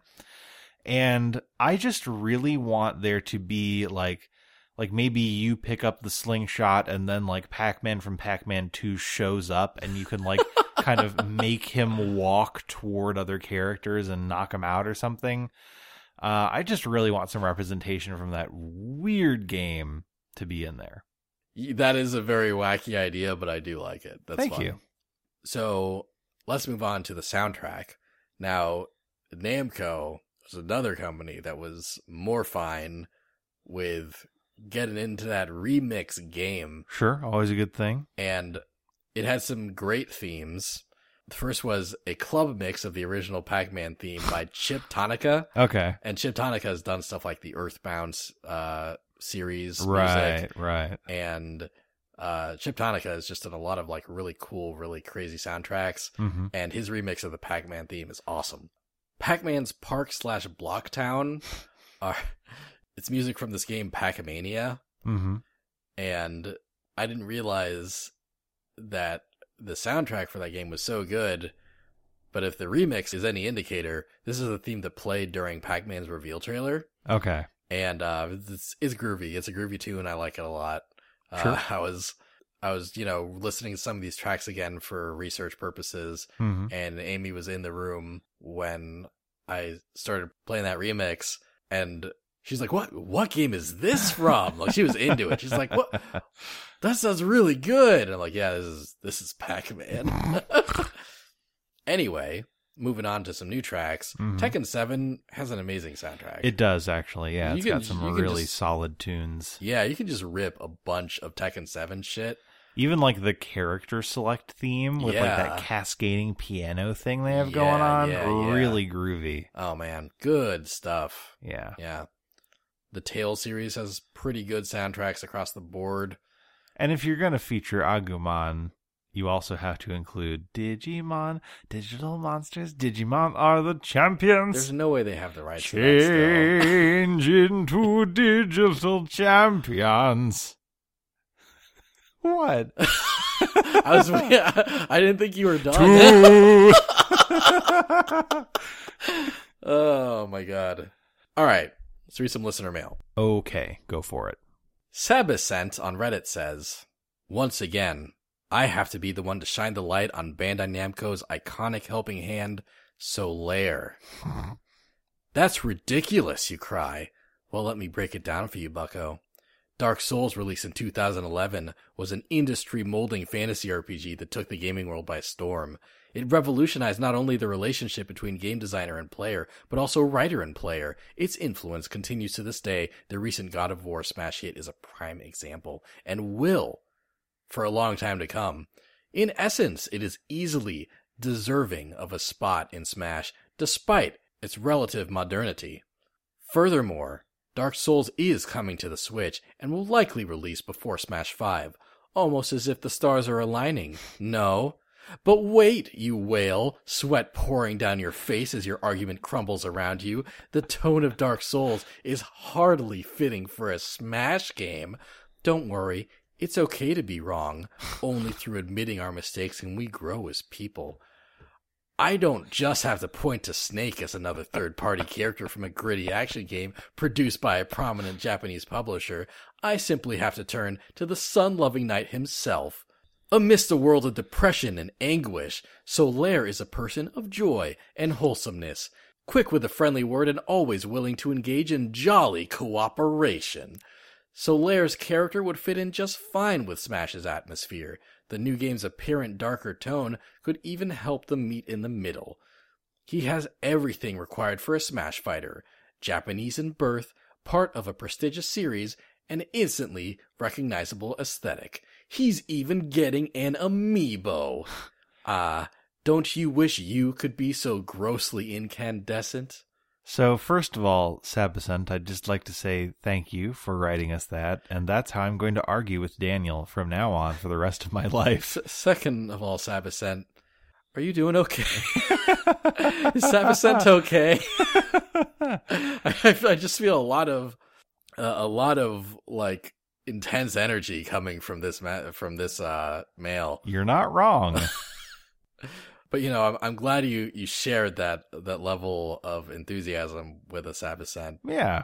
Thanks for that. Solaire's interesting. Mm-hmm. Dark Souls being represented in Smash definitely would be kind of a shocking thing. Yeah. And I think is not completely out of the realm of possibility. I'm not officially predicting it myself, but no, me neither. But that would be pretty fun and interesting, and I think they could make a fun moveset out of that. Mm-hmm. Like, I'm not saying that he wouldn't have cool moves. I am, as someone who's kind of only peripherally aware of that character through like memes and things like that, I am curious as to what his moves would be. Yeah, I guess he could. I don't know. I guess he could praise the sun or whatever. Just shoot Dark Souls memes out of his sun shirt. That's true. We don't really play Dark Souls. Sorry, guys. No, I was more of a Bloodborne guy. Yeah, which I watched you play some of. That was cool. Yeah, it's a cool game. Yeah. Vinny G has some more mail for us. Alrighty. Most of the Bandai Namco characters that could show up, I'm sure you two will cover in much better detail than I can.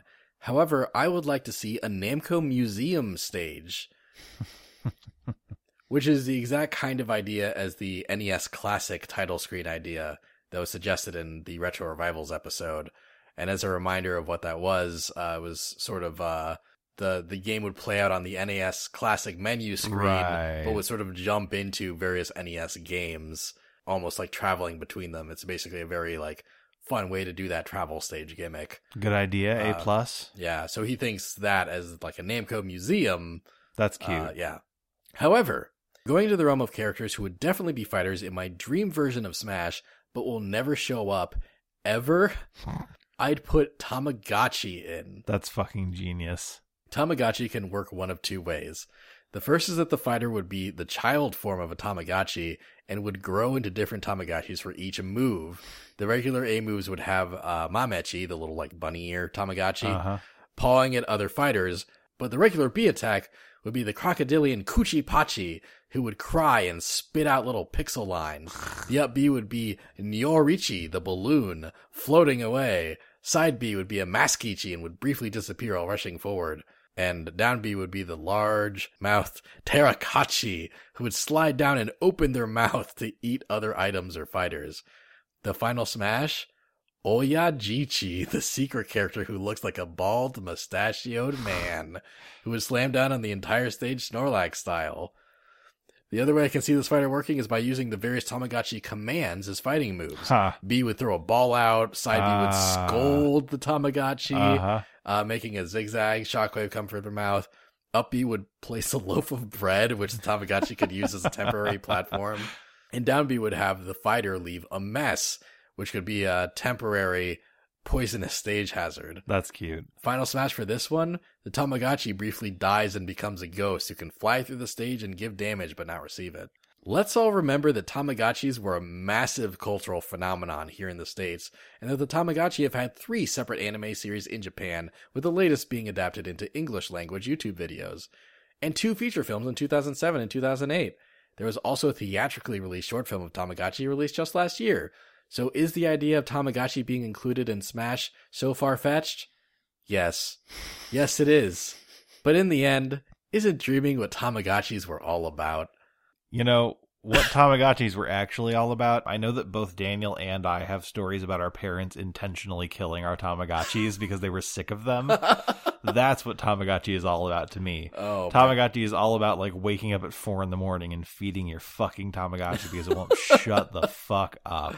That's what Tamagotchi is all about. So, okay, so I'm gathering that your mom or dad, like, intentionally killed your Tamagotchi. Yeah. My story is not of that happening intentionally. So my mom hated Tamagotchis, hated our Tamagotchis, and my mom and my dad did not live together. Like, we lived with our mom, visit dad in the weekends. Right. And so basically mom said, I'm not listening to this beeping in my house for another second. You can take your Tamagotchis to your dad's house and play with it when you're there. Me and my sister Lindsay are like, but mom, our Tamagotchis will die if we don't take care of them right in the week that it's like sitting at our dad's house. And she's like, I don't care. I am an adult. There are higher stakes things in my life than your dying Tamagotchi. She said it less eloquently than this, but these are things I realized as I grew up and became an adult myself. So, you know, we took him to our dad's. I was like, Dad, can you take care of our Tamagotchis for us? And he's like, yeah, sure, whatever, sure. Yeah, I'll take care of your Tamagotchis for you. And, you know, we leave and we come back 2 weeks later and we see our dad and dad's like, kids, you're back. The craziest thing happened. I was taking care of your Tamagotchi while I was on the toilet, and I accidentally flushed it down. So I went into the sewers to go get your Tamagotchis for you, and I found a tribe of albino alligators who had decided to worship this Tamagotchi as their new god. Well, they were distraught because their god just died, and they looked to me, this Tamagotchi expert, to help them. And I said, do you have a pencil? And I used the pencil to press the little button on the back of the Tamagotchi, and it came back to life. And the albino alligators were so overjoyed that their god was alive again that they let me keep it and bring it back up to the surface with me. So anyway, your Tamagotchis are dead. He just didn't take care of them at all. Your dad's wild.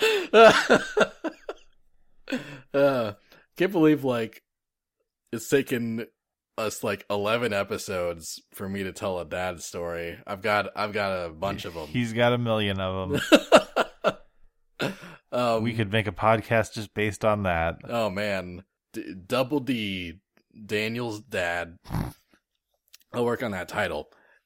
Yeah, you do that. Anyway, thank you so much, Vinny, for that recommendation. I think Tamagotchi, that's such a great idea. Yeah, feels very Sakurai. Yeah, I think you're right. A little far-fetched and probably won't happen, but that'd be a great surprise, I think. really Tamagotchi or Digimon would both be like really fun surprises. Yeah. Thank you, Vinny. Yes. All right, but that slides us out of Bandai Namco and into our last one. Ooh, slide me in. Square Enix. Yes. So, Square Enix had one veteran character, but it's a doozy, Cloud from Final Fantasy VII. That is a doozy. Yeah, so he was announced as DLC, and no one really saw this coming, I don't think. No. Mainly because Cloud has not really been attached to Nintendo in any way. He almost was when you consider the history of the PlayStation and what that very nearly was. Right, yeah, but I think back when they were like, yeah, let's make Final Fantasy VII for the N64, I think that story didn't even exist yet. I think right. I think if Final Fantasy VII was on the N64, it would not be about Cloud and Tifa and everyone else. It'd be just a completely different game. Wow. Interesting. Yeah, they decided to, set it in like this futuristic setting when they realized that they had the graphical power to do that on the PlayStation. Right. So, Cloud has technically been on Nintendo platforms, so he technically fills Sakurai's stated rule of, his rules for third-party characters is 1, they have to have originated in a video game, 2, they have to have appeared on a Nintendo platform at least once. Right. And Cloud has been in Kingdom Hearts Chain of Memories for the Game Boy Advance. Right. He's been in Final Fantasy Theat Rhythm for the 3DS. But, Final Fantasy VII has never been on a Nintendo platform. That's true. Probably never will be. And Advent Children has never, shown up on any Nintendo platform. Right. And the version of Cloud that shows up in Smash Bros. Is Final Fantasy VII Cloud with Advent Children Cloud as an alternate costume. Right. So, I think his inclusion following this rule set is a bit of a stretch, to be sure. Mm-hmm. But it's also very cool that he's in this game. Yes. And his implementation is awesome. I agree. He has that limit gauge Mm-hmm. that charges up and then it makes his special moves better. Right. And he's got that Omnis Slash as his final smash. Yeah, he's just really awesome. I hope he comes back. I guess I could kind of see him not coming back if Square Enix is just like, yeah, we don't really want to do that again. And Nintendo's like, that's fine. Yeah, but I hope that doesn't happen. Yeah, because, I think it'd just be nice to have him in a game where I don't have to spend extra money on him. That's fair. Yeah, that'd be really cool. And it'd be a great opportunity to get more Final Fantasy representation because, as we've mentioned, the DLC characters did not get stuff like assist trophies or a lot of content added to Smash the way that Sonic and these other things did. So it'd be great to have Cloud back in so we could see more Final Fantasy stuff in Smash 5. I think that'd be really fun. So there were a couple Smash 4 costumes. There weren't any assist trophies. Mm-hmm. One was a Chocobo helmet for really anyone that wanted to wear it. Sure. And the other was a Geno costume for the Mii Gunner. Right. Geno from Super Mario RPG. Now, we did mention him in our Mario episode, mm-hmm. and, we agreed that, this is sort of the perfect thing for Geno to be, and he'll, I don't think he'll ever be more playable than this. Yeah. But that's a really cool inclusion for Geno, and I hope he comes back. Me too. In that form. Yes. So let's talk about new character discussion, and, Square Enix has the least previous representation of all the companies we've talked about in this episode. Right. But I think they've got, the most potential for new characters. Okay. So, first, real quick, we've mentioned that I think that we'll never see more than one representative of a guest franchise being playable. Right. I think Final Fantasy could be the one exception to this. Sure, that makes sense. Because each Final Fantasy game is kind of its own franchise, really. Right. It's not I don't think that Cloud is playable and then we get Tifa, Yeah. But I could see Cloud being playable and then we get Noctis or Lightning, mm-hmm. right? More likely Noctis at this current phase in Square Enix marketing. Sure. And he'd be a cool character with all those swords and stuff. I feel like they keep hinting that they want to put Final Fantasy 15 on the Switch in some form, so he would eventually fulfill that technical rule. Right. But I don't really think it's happening. Me neither. Noctis is already a guest character in Tekken 7. We already got that fighting game Noctis that we've been craving. Sure. It would be fine. Yeah, it would be fine with me if he did not show up in Smash. Yeah. I'd be all right with that. Yeah, he'd be a fun inclusion, but I don't think it's happening. So moving on to other Square IPs besides Final Fantasy, we got Chrono from Chrono Trigger. Yeah. That'd be a great retro rep. Yes. I would love him. He'd be a lot of fun. It'd be fun to see him in 3D. Yeah. Oh, man, it'd be really fun. Yeah. Well, he'd look like an Akira Toriyama character. That's true, but even so, Yeah. that would be novel within Smash. Yes, and I say that not as something I mind. Like I think he would look great. I guess for context sake, Sean is kind of salty about how much stuff that Akira Toriyama character design is in these games that he likes or is trying to like. There is a certain degree of Akira Toriyama fatigue that I have going on for sure. Yeah. And that's not to say that I haven't appreciated a lot of his designs. He's done a lot of iconic stuff. But like, for instance, this Dragon Ball fighting game recently came out, Dragon Ball Fighters, and just so many of the characters might as well be identical. So many of the characters, like, if you put, Goku and Goku Black in front of my mother, she would assume that they were exactly the same character, bar none, end of story. Yeah. And so in that sense, hopefully you I can mean, see even, where I'm coming from. Even Goku and Vegeta, I think. Right, exactly. You put them in front of her and she'd be like, oh, Goku got angry. Right, yeah, pretty much. Yeah. Having said that, Goku got mean. Having said that, I would really enjoy having Chrono in the game. What's think that Goku doing with that I tail? think there's a lot of moveset potential and stuff like that. Who's next? So here's a Square Enix character that is technically a Square Enix character. Uh-huh. Lara Croft. Just like, so, yeah, she could be in the game, moves of potential, whatever. Immediately, the first thing that I think of is like that horrible death that she can have in the Tomb Raider remake, where like a branch just goes through her fucking neck. Oh yeah. Just like it's like a trailer for like Lara Croft, and then just cuts to that. Jesus. Oh my god. Yeah, I don't know about Lara Croft being in this game. Yeah, no, I don't think it's very likely. But I think it's fun to mention that Square Enix has the right to Eidos and Crystal Dynamics and all that. So stuff like Lara Croft, and you also got Adam Jensen from Deus Ex, But I don't think it's really funny. Like, I know you're just mentioning them offhand, but it is really funny to imagine Adam Jensen. like Mario is standing there, he's all cute and shit, and then Adam Jensen is just like half machine, half man, tormented soul. I never asked for horrible this accident cameo. caused him to be disfigured, right? Like, yeah. Like, Mario, I'm gonna kill you with my robot arm.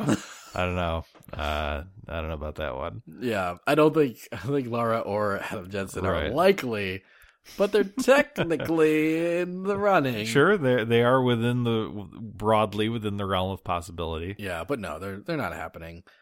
Moving into more likely territory, we got Dragon Quest, right? Yeah. And I think there's two avenues they could do here. They could do the slime, right? The mascot of Dragon Quest, been Sure. in every Dragon Quest game, Mhm. and even has got like a good amount of personality to them. You could use a lot of the stuff that Rocket from Dragon Quest Rocket Slime does. Mm-hmm. That DS game. Sure. Yeah, you could have a lot of that as Slime's moveset potential. And Slime could even do stuff like call in its various incarnations, like, or even like do stuff like turn into a metal slime for its down B, or like, or call in more slimes to sort of absorb and turn into King Slime and stuff. I think that'd be really fun. I think Yeah. that's a fun character idea. Yeah, I'm not going to predict it, but I could see it happening. Okay. The other Dragon Quest avenue is just the Dragon Quest XI Protagonist. That game came out on the 3DS in Japan, was a big deal. It's getting a Switch version. So I think that's in the realm of possibility, but he's another sword fighter. Sure. I don't think there's much remarkable about that character from an outside perspective of someone that has not played the game yet. Mm-hmm. If I could choose any character from Dragon Quest to represent that franchise in Smash, I would choose Yangus from Dragon Quest VIII. Oh, that'd be who's fun. just this big, beefy guy with this thick Cockney accent and like a big club. And I would just want him to be like a heavy character, like a power character. I think that'd be really fun. That'd be awesome. And he was popular back when Dragon Quest VIII was a thing. Mm-hmm. But yeah, I don't think he's likely these days. Not me either. Finally, Sora. That's the power of the Keyblade. From Kingdom Hearts. And first off, I would really love this, actually. Me too. As we've hinted but not like outright said throughout the episode, one thing I like to do is sort of, when I'm judging characters, there's 3 things I look at. Right. Relevance, popularity, and moveset potential. Known before and hereafter as the RPM triangle. Sean is the only one who calls it that. No one else needs to call it that. Not true. We've had fan mail where they've called it the triangle. You have also accidentally called it the triangle on one occasion, I'm going to remember that for the rest of my life. We're not going to talk about that. So, so relevance, Kingdom Hearts 3 is around the corner. Yeah. That's about to come out. Popularity, Kingdom Hearts is a huge franchise, and Sora is a very popular character, beloved by many, I think. That is true. And moveset potential. Yeah, the wazoo. Yeah, he could be this great combo character. He has so many gimmicks throughout so many games, you could really pick any of them. Mm-hmm. He could have like his reaction commands, or he could have his various drive forms where he suddenly gets 2 Keyblades and does wacky stuff with that. That'd be a cool final smash for him. Actually, yeah, his Valor drive form, or really any of his drive forms, being a final smash. So I think Sora's a great pick. Obviously, the thing that maybe holds him back a bit is his connection to Disney, his very strong connection to Disney. Yeah. Like, you put Sora in the game, and then like what are his like trophies gonna be? What are his assist trophies gonna be?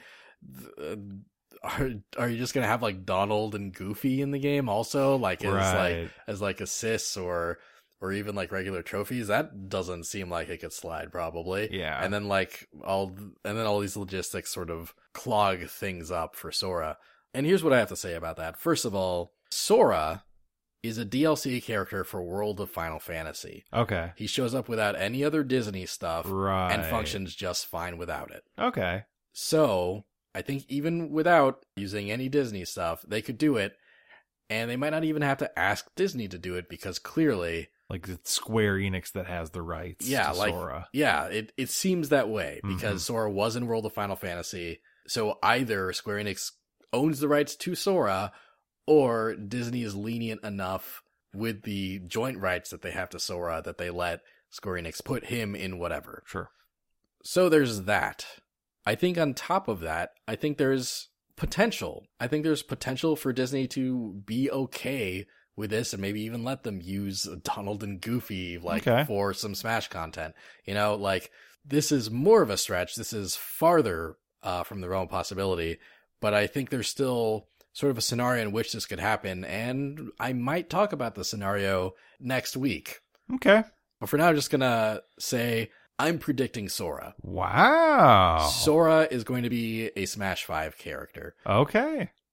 I think Sora is a really big deal right now. I think everyone knows who Sora is. He's had plenty of Nintendo history. Sure. And just what a cool character that would be. What a cool reveal that would be. I think it'd be really hard for people to not get excited about that, and I think Nintendo's aware of that.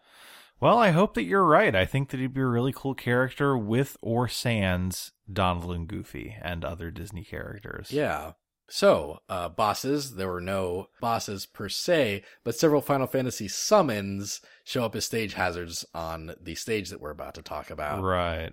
So, if they forego that mechanic, it'd be really fun to see like Bahamut just like as a boss in a Subspace Emissary style mode. That'd be really neat. Yeah. Can you think of any fun Square bosses that you'd like to see? I mean, you know, I think there are a lot of really fun and iconic bosses throughout Square's history. Yeah. The one that immediately comes to mind is that if you're going to have Cloud in there, you know, it would make sense to throw Sephiroth in there. Yeah. I'm not super jazzed by Sephiroth as a character, but it'd be fun to be able to play out that showdown in Smash. Yeah, that's a good point. Yeah.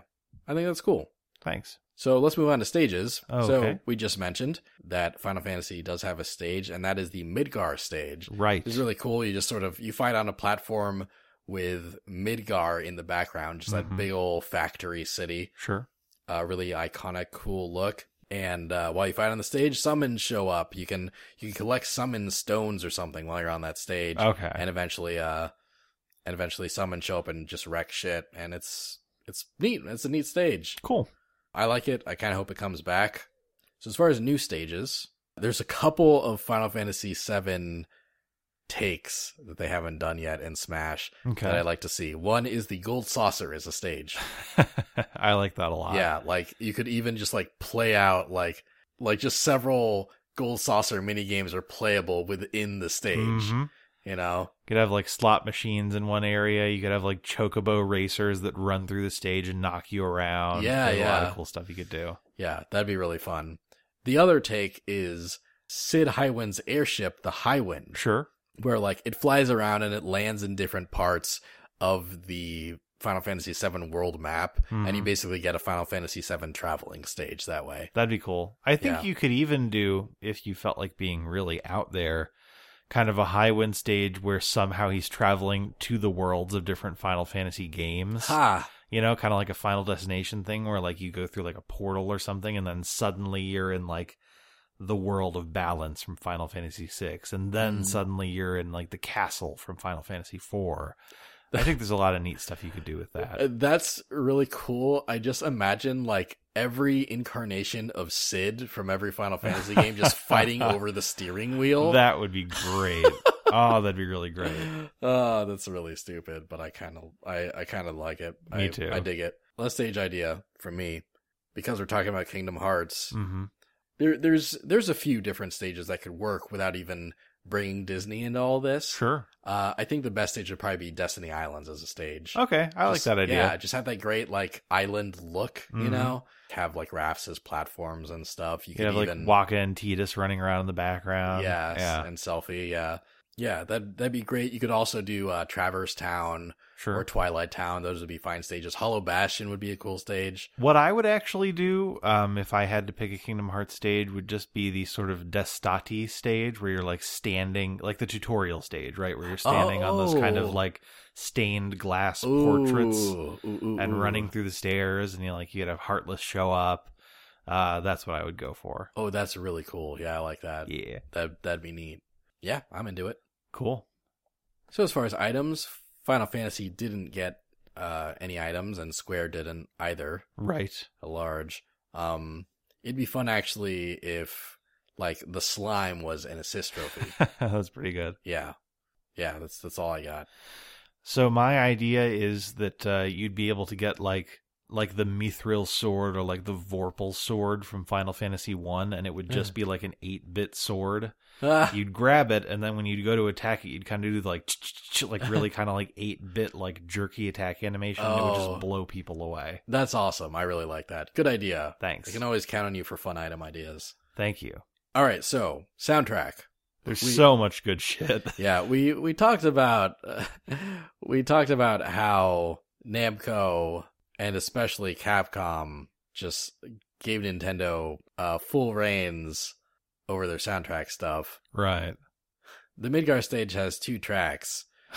Let the Battles Begin, which is the normal Final Fantasy VII theme, normal Final Fantasy VII battle theme, and Fight On, which is the Final Fantasy VII boss battle theme. Right. Both of them are ripped straight from the game. The end.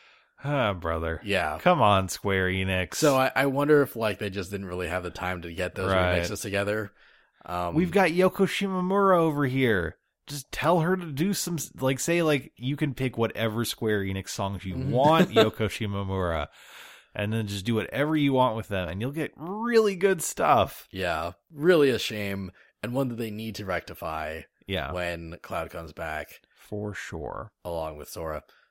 So here's some track ideas. They really need to remix that Chocobo theme. Mm-hmm. Yes, I agree. Iconic, great. I'd love if they just pulled from Final Fantasy games that weren't 7. I love Final Fantasy 13's battle theme. I don't love much else about Final Fantasy 13, but I do love that battle theme. That da da da da da da. Yeah, good stuff. Oh man, We have slightly divergent opinions on Final Fantasy 13. This is not the podcast to discuss those opinions, but one area where we agree is that battle theme is fucking great, and I would love for it to be included. It really is, and I don't hate Final Fantasy 13, but I do think it's one of the weaker Final Fantasy games. That's not unfair. Yeah, they should really just stick some Chrono music in there, because Chrono Trigger and Chrono Cross have some of the best video game soundtracks of all time. Yeah. I'm very partial to Far Away Times, which is the credits theme for Chrono Trigger. Good stuff. Yeah, just really love that theme, and I will take any excuse to ask for that to get remixed again. I'm just down for lots of Chrono Trigger / Cross music getting thrown into Smash. Yeah. Even if Chrono isn't in there. Yeah, right? Please just put it in. Yeah, just toss it in like wholesale, you know? You don't even need to remix it. Yeah. But if you remix it, I will love you. Yeah. And finally, Kingdom Hearts just has a bomb-ass soundtrack. It does. Not only can you get a lot of great Yoko Shimomura stuff in there, but just make sure to put every Utada Hikaru song in there you can. Yes. Especially Simple and Clean. It's the way that you're making me feel tonight. It's hard to let it go. Hold me. That was the big So, listener mail. Yes. So, MoonMedic99 says, since everyone's talking about characters, I'm going to bring up some stages. Okay. Because why not? Sure. Why not? For Square, I would love to see a classic NES or Super Nintendo Final Fantasy battle somehow incorporated into Smash. Maybe where there's an interactive menu you can jump around in and stuff. Oh, where hitting the attack option would cause a character to come in and attack the players. I haven't played much of Final Fantasy, so this is all I got, lol. I do like that idea a lot, actually. I think that's really neat. Yeah. I love the idea of, like the boss casts a spell and you have to kind of dodge around the old pixelated spell animation. I think there's a lot of neat things you could do there. Yeah, just fighting on a Final Fantasy, like, NES battle menu. Great idea. Great shit. Thanks, MoonMedic. Yeah, thanks, MoonMedic99. I guess if you were born in 99, you'd be 19 right now? Oh, that's so weird. Congratulations on being a legal adult, even though you were born in the year 1999. I think MoonMedic99 has submitted something to us in a previous episode, and you also commented on their age in that one. It's still pretty weird. Has not been less weird in the interim. Thanks, MoonMedic99. You stay adulty. Who's next, Daniel? Finally, James M. says, Square Enix, Geno and Mallow, great Super Mario RPG characters that fans would like to see again. Even assist trophies would be cool. Sure. Which is cool. I like that Mallow shout out. No one ever talks about Mallow. Always true. Geno, never Mallow. And James M. also says, Moogle. A Moogle is iconic with several game appearances. Also, I think a Moogle would fit in with other Smash characters pretty well. Have a good show, James M. Oh, thanks, James. And yeah, I agree. I think in particular, Moogle has a lot of moveset potential. Yes. Because they're just so weird and quirky that you just feel like they can do anything. You know, they could do kind of like call out to like Final Fantasy history, like kind of just like pull random stuff from the different games because they're kind of like trans game, you know? Yeah. Characters. Yeah, they go throughout the franchise. Yeah. I think you could do a lot of neat stuff with Moogles. Yeah, I agree. Yeah, Moogle would be great. I think the one thing holding it back for me is that Moogle is very much like sort of a cute mascot character. Uh-huh. And I already have other cute mascot characters in mind for third-party representation. I see. That I think are more likely than the Moogle. And I do think that Sakurai likes to sort of balance stuff out. Like, you know, like I think we'll get a good, especially of the third-party reps, I think we'll get a good mix of cute characters, cool characters, and funny characters. Nice. So actually, like, in this mix, we actually got a funny character in Phoenix Wright, a cool character in Sora, and actually another cool character in Heihachi. But that's why we got to take Heihachi off of there. Yeah, but Bomberman over in Konami is a cute character. That's true. And there will be more balance, I think, in my ideas for part 3. Okay. But anyway, yeah, cool idea nonetheless. Thank you, James M. Yes. A lot of really great picks from everybody.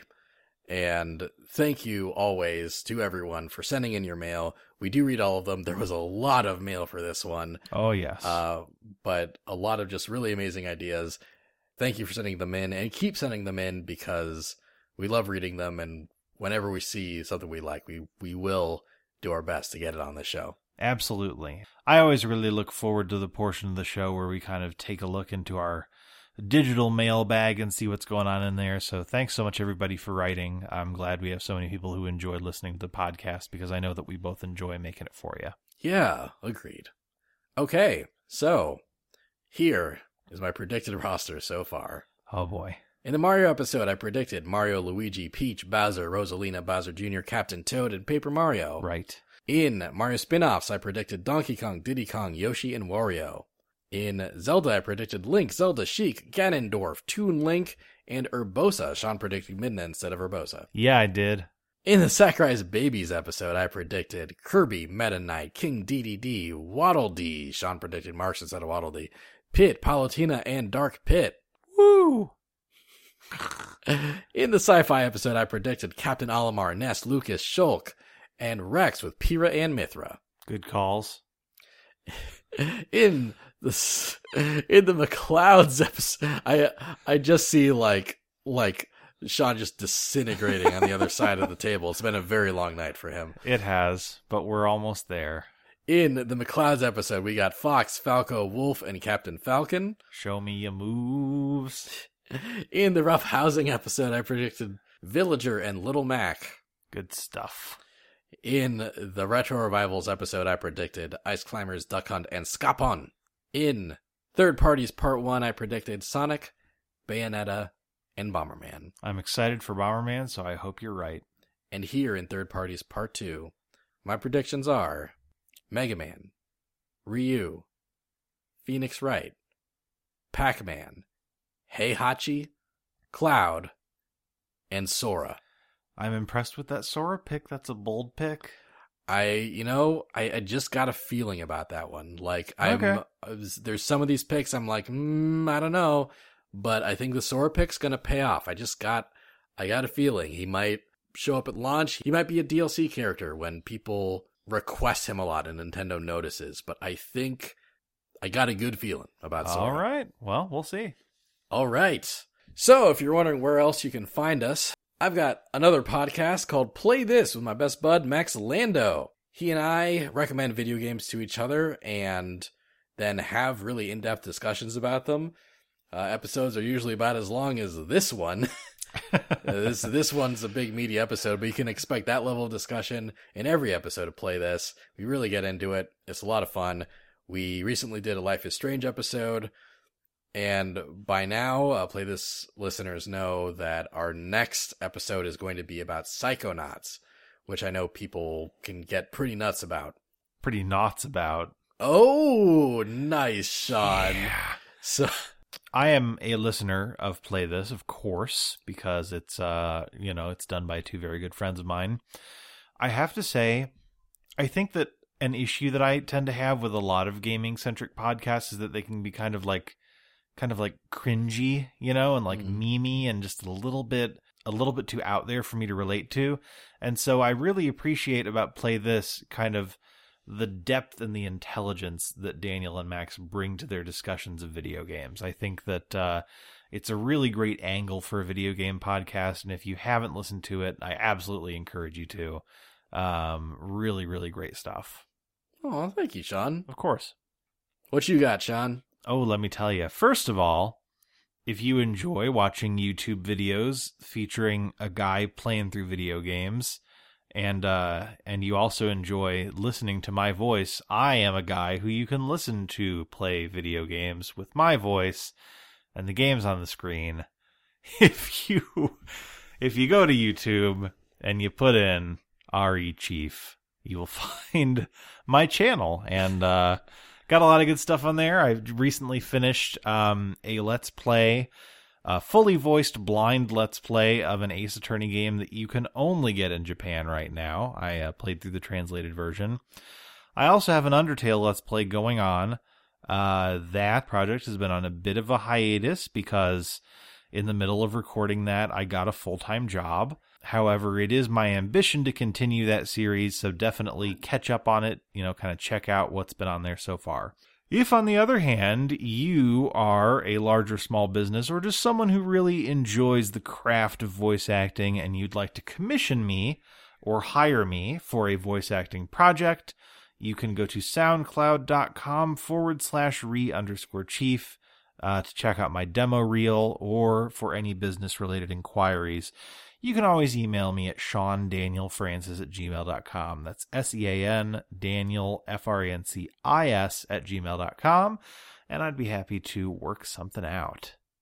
Yeah, definitely do it. This guy's talented as hell, and he's mostly just using his voice to sing theme songs from old anime on this podcast. You said old anime, and the first thing that came into my mind was DuckTales, woo, which is not an anime. My favorite anime, DuckTales. That Scrooge McDuck is sugoi. Huey-kun, you can't steal my money. That's how it would go. Okay. Yep. Next time on A Smashing Theory, Third Parties Part 3, where we're covering any franchise from a company that hasn't had a playable character in Smash Bros. Yet. Ooh, you guys are going to go crazy with the comments. Oh, yeah. We are opening the floodgates, my friend. I'm pumped. Yeah, if we have not covered them in these past 2 episodes, then they are fair game to be predicted in next week's episode. I know that you guys have unrepresented third-party companies you'd like to see in Smash, so please send us your predictions. You can tweet them at A Smashing Theory on Twitter or email them to asmashingtheory@gmail.com. And boy, we're excited for this episode. It might be even longer than the one we just did. Oh my god. But we're going to power through, and then after that, we're going to do a pre-E3 prediction episode where we just predict what we think Nintendo's E3 conference is going to be like, and we're excited about that. Yeah. And then we all get to see what the heck is going on with this game, and I'm so excited. Me too. I'm so excited, like all the speculation, and we get to see the game in 2 weeks. I hope that you're looking forward to it as much as Daniel and I am. So thanks everybody for listening, and until next time, I hope that you have a smashing time! Is your new goal to just sound like you're pooping as much as possible? Goodbye, everybody. Goodbye.